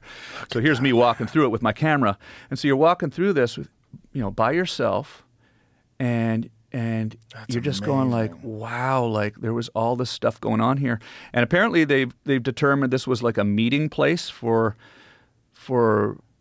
people from all over North America that would kind of come here and share information. They actually believe that there was, sort of almost like a festival type atmosphere that would happen there where people would come and trade and share information and all this stuff. Are there similar Native American construction sites like this? Yeah, so then you go down this rabbit hole and you realize that they're all over the place. So then there's there's many of them. There's there's these ones called the cliff dwellings, which are that one there is actually this one here is actually later. That's post-Columbian. This was a Spanish. Probably, I think this one's built around 1500. This was similar construction. Yeah, style, exactly. Though. It's amazing, right? When you look at it, like, they were building stuff in 800 before Europeans had come here, using the same kind of building techniques as that. And it's weird when you're there and you're touching it and it's like solid and you're going, wow, that's actually. So they've got these cliff dwellings. There's lots of them where they've built into the cliffs of Colorado. Yeah, those are cliff dwellings. I went to one of those ones. Wow. There's one that's called the Gila. It's a Gila National Forest. It's New Mexico. Yeah, it's right on the. Yeah, it's up in the border. It's up in New Mexico, I think. Yeah, and that's a wild story there because it's a national park, and. Wow, look, they have caves. So you go walk around there, and that one there were a couple people walking around. They drive down. There's people walking. Did they dig these caves, or these caves always exist? They're natural caves that they've kind of sort of utilized as they built the walls up around the bottom of it, and they've done something to it, right? And so this place is wild. This and the stories you pick up when you go to these places, because then you go down the rabbit hole, you start reading about it, and you go, wow, I never knew about this. No American had ever been there until the mid 1800s because it was Apache territory, and if you went there, the Apache, would kill you before 18 whatever it was. I forget the date, but it was like the 1700s, early 1800s. Look at the writings. And this place, I haven't been to this place yet, but I want to go here. Man. Yeah. And you talk about like when you start thinking about UFOs and stuff. You look at some of these petroglyphs and you go, what's that? There's a lot of petroglyphs out there too. What's that? That looks kind of like a spaceship or something, But so that's honestly the real reason I was out there in the van by myself so long was because I got addicted to it. I mean, and that's actually kind of why I ended up moving. I was like, I love being out here alone by myself with my van and my camera so much. I want to live in the country again. And how'd you find the spot in Canada? Your spot. I got kind of lucky. I just kind of, I just honestly just started looking on the internet, just like looking at real estate listings, and I started, looking for a farm near my hometown, and I just kept looking and searching every day, and I was lucky that it just kind of fell on my lap right at the right place, right time. My house sold in L.A. Immediately, and I drove back, and that place I put in an offer, and I got it, and it's nice. just all worked out. It all worked out. So. And how long you been out there now? Be coming up on 3 years in July. So it looks like you're having fun. The videos of you online are very interesting. I'm like, look at Tom Green. I'm enjoying it. I'm living in the woods by himself.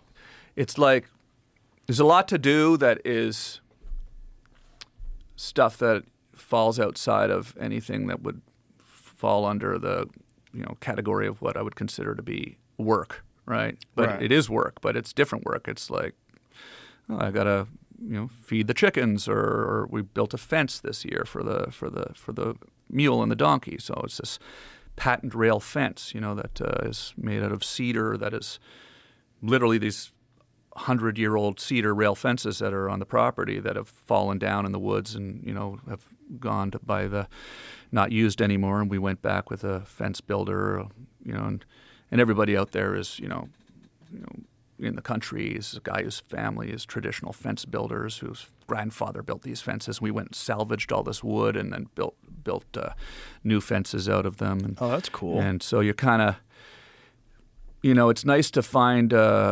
something to do that is, you're outside, you're getting exercise, and you feel like you're actually doing something. you feel like you're doing something. And it's the first time, I said this earlier, I'm never going to leave this place. Like, it's the first time I've ever lived somewhere where I know I'm never going to sell it and leave. And so every step of my life, as like everyone, as you're growing up, you get your first apartment. How long am I going to be here till I move here? Right. How long am I going to be here?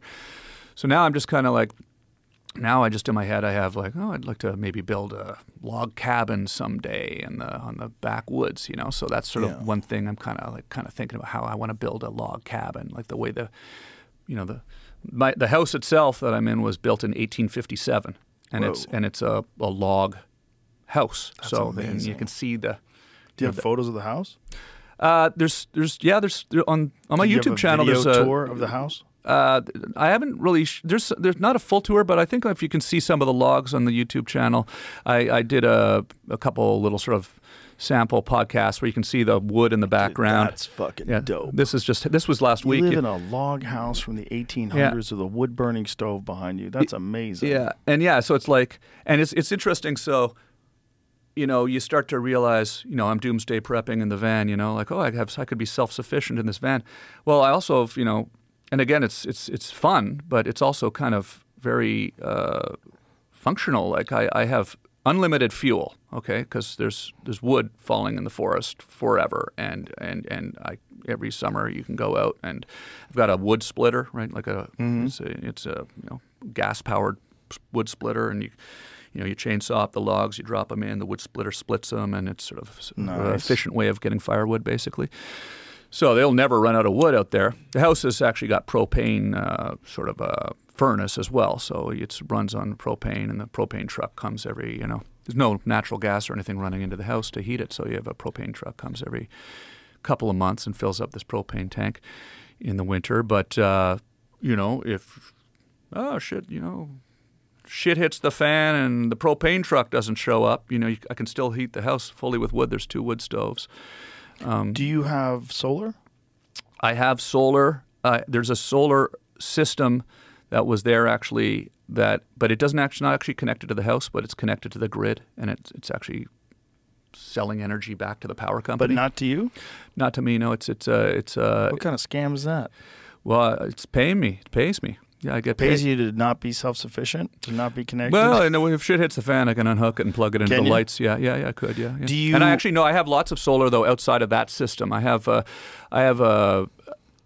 Actually, the van has solar panels on the roof, and there's this. That's for electronics? It's for electronics, yeah. And you can't really use solar for heat. I've learned all this from the van. So I work with these guys who've been really cool, Battleborn batteries, they're called, and they are make these batteries, lithium batteries, right? They make them for boats. They make them for now off-grid houses, and so I have like a couple of bunkies, like the one I built and one that we kind of set up. It's like a prefabricated building that we put back in the woods with a wood stove in it, and this trailer that I have solar panels on that butterfly out that I can take anywhere on the property, which has these Battleborn batteries in it. It's constantly charging. So I do have some solar. And the barn as well. So the barn I have, and these guys helped me set this up. It's really cool. Like it's, I jokingly say the podcast that I'm going to do in the barn is going to be I'm sure it isn't, but I'm saying it's the first solar-powered barn cast. Okay, maybe, might be. Maybe, I don't know if there's one, but it's like because the barn has no power running to it. It's off grid, but we have it's 200 yards from the house, but we've up in the loft got this lithium battery array, solar panels that charge the batteries, and then up in there I can run all my cameras, lights, Oh, wow. everything, and Don't the batteries degrade on those things, on like solar panels? so lithium batteries have a really good life to them. Right. I'm but not they sure. eventually degrade, Yeah, right? it might be 10 years or something like that. I'm not sure, but that's the lithium batteries is kind of newer tech. That was the thing that kind of, when COVID happened, I want to get a van and go out in the desert. So then I figured out who was making these vans, and then I found out about the battery systems, and then I was like, oh, like you just have a regular, plug in the van. You can plug in your camera and charge your camera batteries. You can run your laptop. You can charge your phone indefinitely. And spending so many years of my life running around making goofy videos. When we were doing the Tom Green show and stuff, you'd go on the road and then you have to go back to the hotel at night to charge your camera batteries, right? The idea that you can go into the middle of the desert and just film indefinitely and charge your camera batteries because the sun is recharging these batteries constantly. Pretty dope. It was dope. I built a recording studio in the van. I was making, music and beats out there and just kind of getting into it. But so it's... How long did it take before you felt comfortable around people again? I was ready to get around people again. Pretty much. I mean, it's funny. After I came on the show last time, and we talked about this, like, there's a general perception in the world all of a sudden that I was living in my van. Okay, which I wasn't actually living in my van. I might have been responsible for that perception. No, it was hilarious. Like people like, oh, I heard you're living in a van now. People would say to me, I'm like, no, I'm not living in a van. I'm going camping and making videos in the desert. No, but you were living in a van. Yeah, I was. You just had the ability to live in a very nice house if you wanted exactly. to. Yeah, I wasn't It's actually. not like you're a loser. No, it was funny though. It was, but it was. I mean, I hope. I mean, sometimes you think you are, and you go, oh, am I a loser? But like, people would sort of say it to me. Like they were sad. Like they were sad. Oh, Yeah. I heard you're living in a van now. Yeah, because you could be most people don't live in a van on purpose. Yeah, exactly. So it was kind of like the Chris Farley sketch. Right. I'm living in the van down by the river, and it was funny how, I mean, again, the power of social media and the size of your audience, it permeated out there pretty big. That like pretty much everybody I meet thinks I'm living in a van down by the river now. So, well, that's like how we describe Hans Kim. Hans Kim used to be living in a van. Like, look at him now. No one goes from Tom Green to living in a van unless things have gone horribly wrong. Except you. You did it on purpose. And it was really driven by the fact that this power system allows me to go make videos in weird places and stay there. Like. These places, Chaco Canyon's, it's not easy to get there. I mean, it's easy enough. I mean, it's 2.5 hours out of maybe it was more than that out of Albuquerque. I forget the distance, but it was quite the drive. And you're driving through. It's not on a direct route to anything. And then once you get to the perimeter of it, really bad dirt road that you got to go down that's not maintained properly. So I suspect that in some ways it almost feels suspicious that, like, do they want to keep people out of here for some reason? Why is this not talked about more? I mean, I sort of discussed this a little bit on the video. Like, it seems strange that it's not more celebrated by, our society, that there's stuff out there like that. That's just, it's incredible and amazing and beautiful. Why it doesn't have a everybody good not publicist. That's all it is. Yeah. Because there's certain things that have, like Machu Picchu. It's a great publicist. Yeah, I think it forces people to confront the idea that, what happened to the Native Americans in this country too, and in North America and Canada, like we weren't that nice to them, were we? So it makes us have to think about what happened. But you were just saying that place was abandoned in the 1100s. Yeah, exactly. So that has nothing to do with but just in general, just talking about pre-European, not now, right? But I think there was probably a period of time when they were settling. Europeans, not just America, Canada too, right? Settling North America where they didn't really want to acknowledge that there was civilization here before. You know, it was more like they were, you know, Eminent domain. yeah, Yeah, they were trying to claim it. Yeah, for sure. I think there's definitely that. There's a guilt attached to the way people feel about Native Americans, and also the understanding of what a reservation is.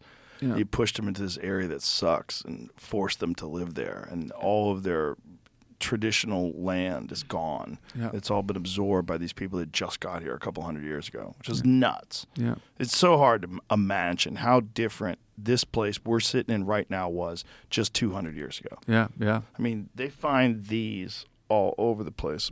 A friend of mine has Oh man. a ranch out Oh here. wow. That's a real Comanche arrowhead. That's a big Wow. one too. That's probably something they used to shoot a large animal with. Wow. That's Probably elk. They had elk out here. They used to have elk were in like most states. They had always a lot of deer out here, a lot of different animals. But that's a big ass arrowhead. yeah. See, and it's like Because there's some small ones too that they find. Just find real tiny ones they might have used for like small game, birds and things like that. But that's a big fucker. See, I personally, the second I touched this, I felt sort of a sense of kind of, you know, shivers. Right? Wild, right? Yeah, yeah. I feel like, and maybe it's my mind just thinking about the history of it, but there's, you know, people talk about energy, and I was like, is it? When I used to hear people say when they go to Sedona, the energy there's amazing, and I'm like, what are you talking about, the energy, right? But then when you go to these places, is it because you're just alone and you're relaxed and you're thinking about it so much? But it's like you touch this and you go, well, you think somebody actually like carved this, right? Like somebody made this and then they survived with this, right? Like however many thousand years ago or whatever. And you go, whoa, that's incredible. You know? They napped that thing and made it sharp, and they did all these crazy techniques that they had learned how to make these fucking things. And then they hunted with it. And these people lived here forever until these Europeans just came in like a wave of locusts. Yeah, yeah. So so that's the battery system allows you, you know, the van and the self-sufficiency of it. Because normally if you drove there, let's say you drive 6 hours to get somewhere, right? Right. And then the sun's going down and there's no hotels nearby and there's nothing, so you got to camp in a tent or something. So then it's like not comfortable and you don't have Right. don't have You're on your van. yeah. So now you can drive there and stay for a while, and then it's like You just have to make sure you have gas and water. yeah, it's a different experience because now you're waking up to the sunrise over that and making coffee by yourself. And Thank looking God at you that. didn't run into like the Manson family or something out there. I had a few moments of Wacky people? I had a few moments of, I don't know if they were wacky people, but your mind starts telling you that you got to be careful. You know, like there was a moment, out in the desert where I, was all alone out there in a truck. This was on the Mexican border actually, and trucks coming from Mexico towards me. And there's signs out in the desert when you get to this. This was actually in the Arizona-Mexico border. It's this place called the Cabiza Prieto Wilderness Area, which is a decommissioned section of the former Barry F. Goldwater Air Force Base test range where they would test bombs in World War II, right? And it's like really beautiful, like the cactuses and the. You want a cigar? Yeah.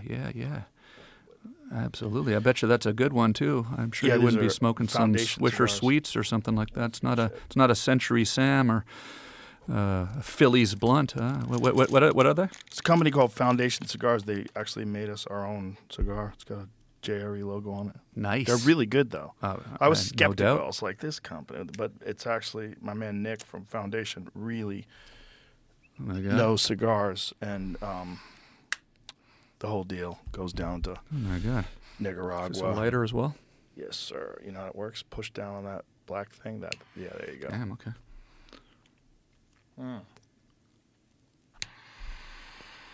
So what was the most sketchy of encounters while you're out there doing that van life? Well, You got it. You lit. What was the sketchiest? there was never anything where I actually was in danger, but there was the feeling of being in danger. So, well, actually, it might have been in danger. It was definitely a feeling of being in danger. you know, So the van's coming up to you. yeah, it was like a truck. truck. Yeah. You're in the van. And there was like, you know, I could write it off in my head if I'm trying to be, you know, positive. They were hunters, but they, you know, they didn't necessarily look like hunters to me. They were not in hunting gear, but they all had guns. But they were rifles. They weren't like, you know, assault rifles. They were hunting rifles, and so they could have been hunting. And there was four guys, and they were Openly brandishing their rifles? no, they were sitting, all four of them. This is what was weird. Four of them, you know, they're probably hunters. They're probably going hunting. But they were sitting like this, and they were sitting like this, and their rifles were standing. They were holding their rifles like that.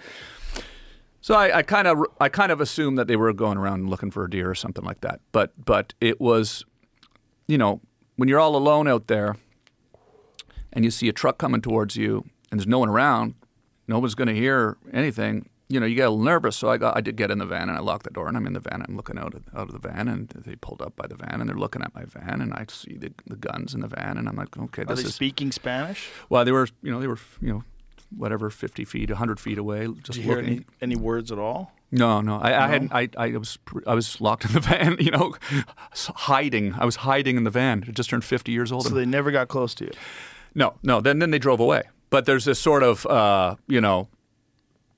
5 minutes of watching the truck get closer. And so you go to the Cabeza Prieta Wilderness area, and it's along the Arizona-Mexico border, and you know what the border's like. So you know, there's a lot of human trafficking and drug smuggling going on there, and as well as immigration going on there, and people coming across the border illegally and all this stuff. And so there was actually a sign when you drive in there that says "Danger." Human smuggling, drug smuggling, do not travel alone. Okay, so I still go because I'm with Charlie, right? So I'm cool. But so but this sign, I got a picture of the sign. It's kind of interesting, but it's also Is that sign on your Instagram? probably is. Yeah, for sure it is. Yeah, if you scroll back to whatever that was 3 years ago. Yeah, I want to see that. yeah. And so. Yeah, danger, human smuggling, drug smuggling, do not travel alone, right? Whoa. So I, of course, stupidly go out there and I'm camping out there for a week. But then you haven't seen anybody for 5 days, you know, and you're out there making videos and making, you know, ambient music, you know, drinking beer. I have a fridge in there. I had a nice fridge in the van too. So I got beer, I got, you know, some whiskey. I'm just having a good time out there, you know, making music by myself and streaming on, like not always, but sometimes you'd have like internet, you know, so you'd stream. You know, that was sort of a connection with the world, you know, streaming live from the middle of fucking nowhere. The world's so crazy now, and making beats in the middle of nowhere. But, yeah, so that was, you know, this moment where you're going like, oh, maybe I shouldn't be here by myself. And that was actually that moment was actually what kind of, I actually tell this story when I do stand-up, so I'm trying not to make it a bit here because sometimes, you know, I don't want to do my bit, but like I do kind of incorporate it into my stand-up sometimes because I tell stories about this stuff. But I ended up, it was what sort of spawned. I went back to LA and I bought a gun the next day. hadn't owned a gun since I was 21 years old. I had a 22 when I was like 24 years old. I had 22. Hadn't owned a gun the whole time I was in LA. But I was going out in the desert by myself, feeling vulnerable by myself out there. Yeah. So I went back to L.A. and I went to... Especially see four dudes with rifles yeah, staring at you. Yeah, and so then I went back. Yeah, there it is. Caution, illegal entry and drug smuggling activities are common within the refuge. Be aware of your surroundings, do not travel alone or approach suspicious people or activities. Holy shit. Yeah, U.S. Fish and Wildlife Service. This is probably Department of the Interior. It's probably Bureau of Land Management land. There's a lot of the land out there too. That's so scary. And you realize how big it is. Like, you know, it's one thing, you know, you hear about, you know, in this close to the cities where this happened going. But when you go to these remote areas, right, and you're just, that's it. That was it. That was the week I was there. That was right when that happened. There's just nothing out there, huh? Yeah, so I went back to Burbank, went down to Guns Plus and picked up a .357 Magnum and a Benelli Montefeltro silver shotgun and got my hunting license and went quail hunting. Why would you get a .357 Magnum? 6 shots. I got the 7-shot. Oh, yeah, nice. because I thought that would be better to have one more. No, honestly, I honestly didn't really actually think about it. No, I didn't. No, I did think about it. I didn't honestly think that I would ever have to use it. To be honest with you, I just like that gun. Oh. I just think it's a beautiful looking gun. Well, it's better to have that gun than no gun. Yeah, yeah. And I also thought, honestly, though, I actually have another answer to you because I was going to lots of places with bears. And so I figured it would be good protection for bears, too, because I was going up into like the, places in New Mexico where there's bears. Mm-hmm. And I would go hiking by myself and, you don't want to lug a shotgun around with you all the time. So, I'd sometimes bring that, in Arizona and stuff. And, That's smart. But also, I mean, it's honestly just kind of, I don't know, it's just a beautiful gun. It is. Yes. It's a classic. Yeah, I like that. I love that gun. Something about a revolver, too. Mm-hmm. Yeah. Watch that wheel spin, old-timey style. Yeah, absolutely. And there was sort of a sense of being out there on the range, I like classic looking guns. Like I have lever action. I've been collecting Like a Henry rifle. I have a new Henry 22. I've got a couple vintage. Just picked up I like getting sort of vintage. I have 5 or 6 rifles, and I've just sort of found myself quite interested in it. I've got an old Savage 99, 1970s 308. It's like Nice. the wood. The old guns with the wood on it. And it just feels like real, and it's all the newer stuff is more, plastic and stuff. A lot of carbon fiber. Yeah. So I like them as wood. And, We got to get you hunting up there. I would love to Eat go. your own food. I would love to go at some point with somebody that knows what they're doing. I have some friends that really want to take me out next year. So go with them. Yeah, local guys. who Yeah, know how to do it? local guys. Yeah. Yeah, I bet you have a shit ton of deer up there, dude. There's a lot of deer at my place. Yeah, you can see them. You can see them on my trail cam video with the Shoot wolves. one deer, you eat it for 3 months. Yeah. Fill Think the about freezer. that. Fill the Yeah. freezer with it. One deer. Yeah. You're eating it for months. Mm-hmm. Shoot elk, 6 months. I see your elk on Instagram and I go, man, that looks good. So much meat. Yeah. So good too. So good Yeah. for you. I give it away. I give Yeah. it away to a lot of my friends. Yeah, it looks good. It's such a good thing to have. There's not a lot of elk near me. There are elk, but like they're rare. Like you don't see them in Ontario that Do you much. hear them? Do you hear them ever in the September Moose. time? Moose. You hear? Yeah. I've seen a moose once near my place, but deer all the time. They're everywhere. But listen, Tom Green, I'm super excited that you're at the Comedy Club, the Comedy Mothership this weekend. Honor to be there, man. Dude, Honor it's to be always there. good to hang out with you and talk to you, and I can't thank you enough because being on your show in 2007 really was a big part of the inspiration to do this. And I Man, would it say was- you were a pioneer, man. You were out. You had figured it out before anybody. You had a full internet talk show running from your house, and when you had me as a guest on, it changed the course of my life because it really did. Because it really was like. I remember like light bulbs just going off in my head. Like, why don't I do this? Why don't I do? I didn't have the money to do this, So I started off now. with a laptop. But Yeah. it was like the idea came out of you, man. Well, I just think it's the coolest thing that you shout that out and say that to me, and because I appreciate it, because it's like it was when you came to do the show. I was stoked that you were coming to do the show. That was, I'm doing my little web show, and you came up and did the show. I was, that we had done a couple things already, right? Like we did that celebrity pool show. Remember that? Yeah, that was just kind of one of those. that was fun. Yeah, it was fun. Yeah, And we did a bunch of stuff. Yeah. And I'd always seen you around. But- So there it yeah. is. Yeah, Bro, it was like 2007. Yeah. We were drinking beer. I was Oh, like, yeah. this guy's got it nailed. Yeah. We're on the internet. This is incredible. I was so happy. I was like, this is how to do it. Look how bad the video was back then. Yeah. The kid who's drinking with us online. what's fun about that is so that's Skype. We're taking calls on Skype, and so I had some real good guys working for me. I had I had my Jamie there. He was like really. You never had a Jamie, bitch. Yeah, yeah. He was sort of. We were trying to build stuff, So, You guys had a whole server room. I remember walking to your server room going, this is crazy. I feel like Yeah. I'm at like some big corporation where all these lights are going off. And I'm like, Tom, this is wild. So there's a microwave antenna on the roof of the house. So that was the way we were able to stream, because back then you had to get like bonded T1 lines or something like Yeah. that, which were expensive, right?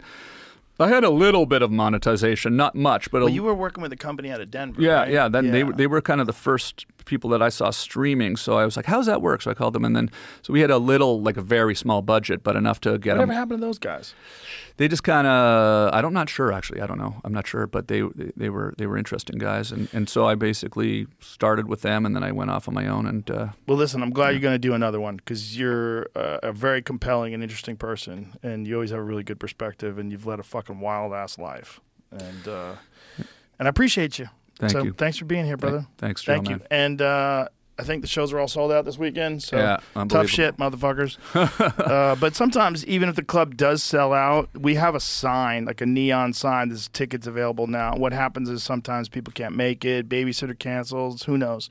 But every now and then, even on sold out shows, there's tickets available. So if you go to the box office, maybe get lucky. Okay. Thank you, everybody. Thank you, Tom Green. You're the fucking man. Oh, Instagram. What is it? Is it just Tom Green? Yeah, Tom Green Live? Yeah, What is go it? check out my YouTube channel, YouTube/Tom Green. Putting a lot of stuff up on there now, which is kind of a little. And then Tom Green on Instagram, Tom Green Live on Twitter and or X, and yeah, all the spots, TikTok. And I'm shooting a special. Actually, I'm shooting a special for Amazon Prime, stand-up special. Nice. And Where are you doing that at? Where are you filming it? Well, I'm gonna shoot it in Ottawa, but I'm also doing a tour in April. So I'm gonna be in Cleveland. I'm gonna be in Lexington, Kentucky, Louisville, Beautiful. Detroit, all over Beautiful. Michigan. Helium in Philly and a lot of the spots. So you can go check out my Nice. tour, and I'm going to film the Nice. whole tour too, and I'm going to kind of cut it together and do a bunch of Nice. stand-up little Beautiful. montage. So yeah, thanks, Well, Joe. I'm excited. I'm excited to see you this weekend. Okay. That's it. Goodbye. Thank you.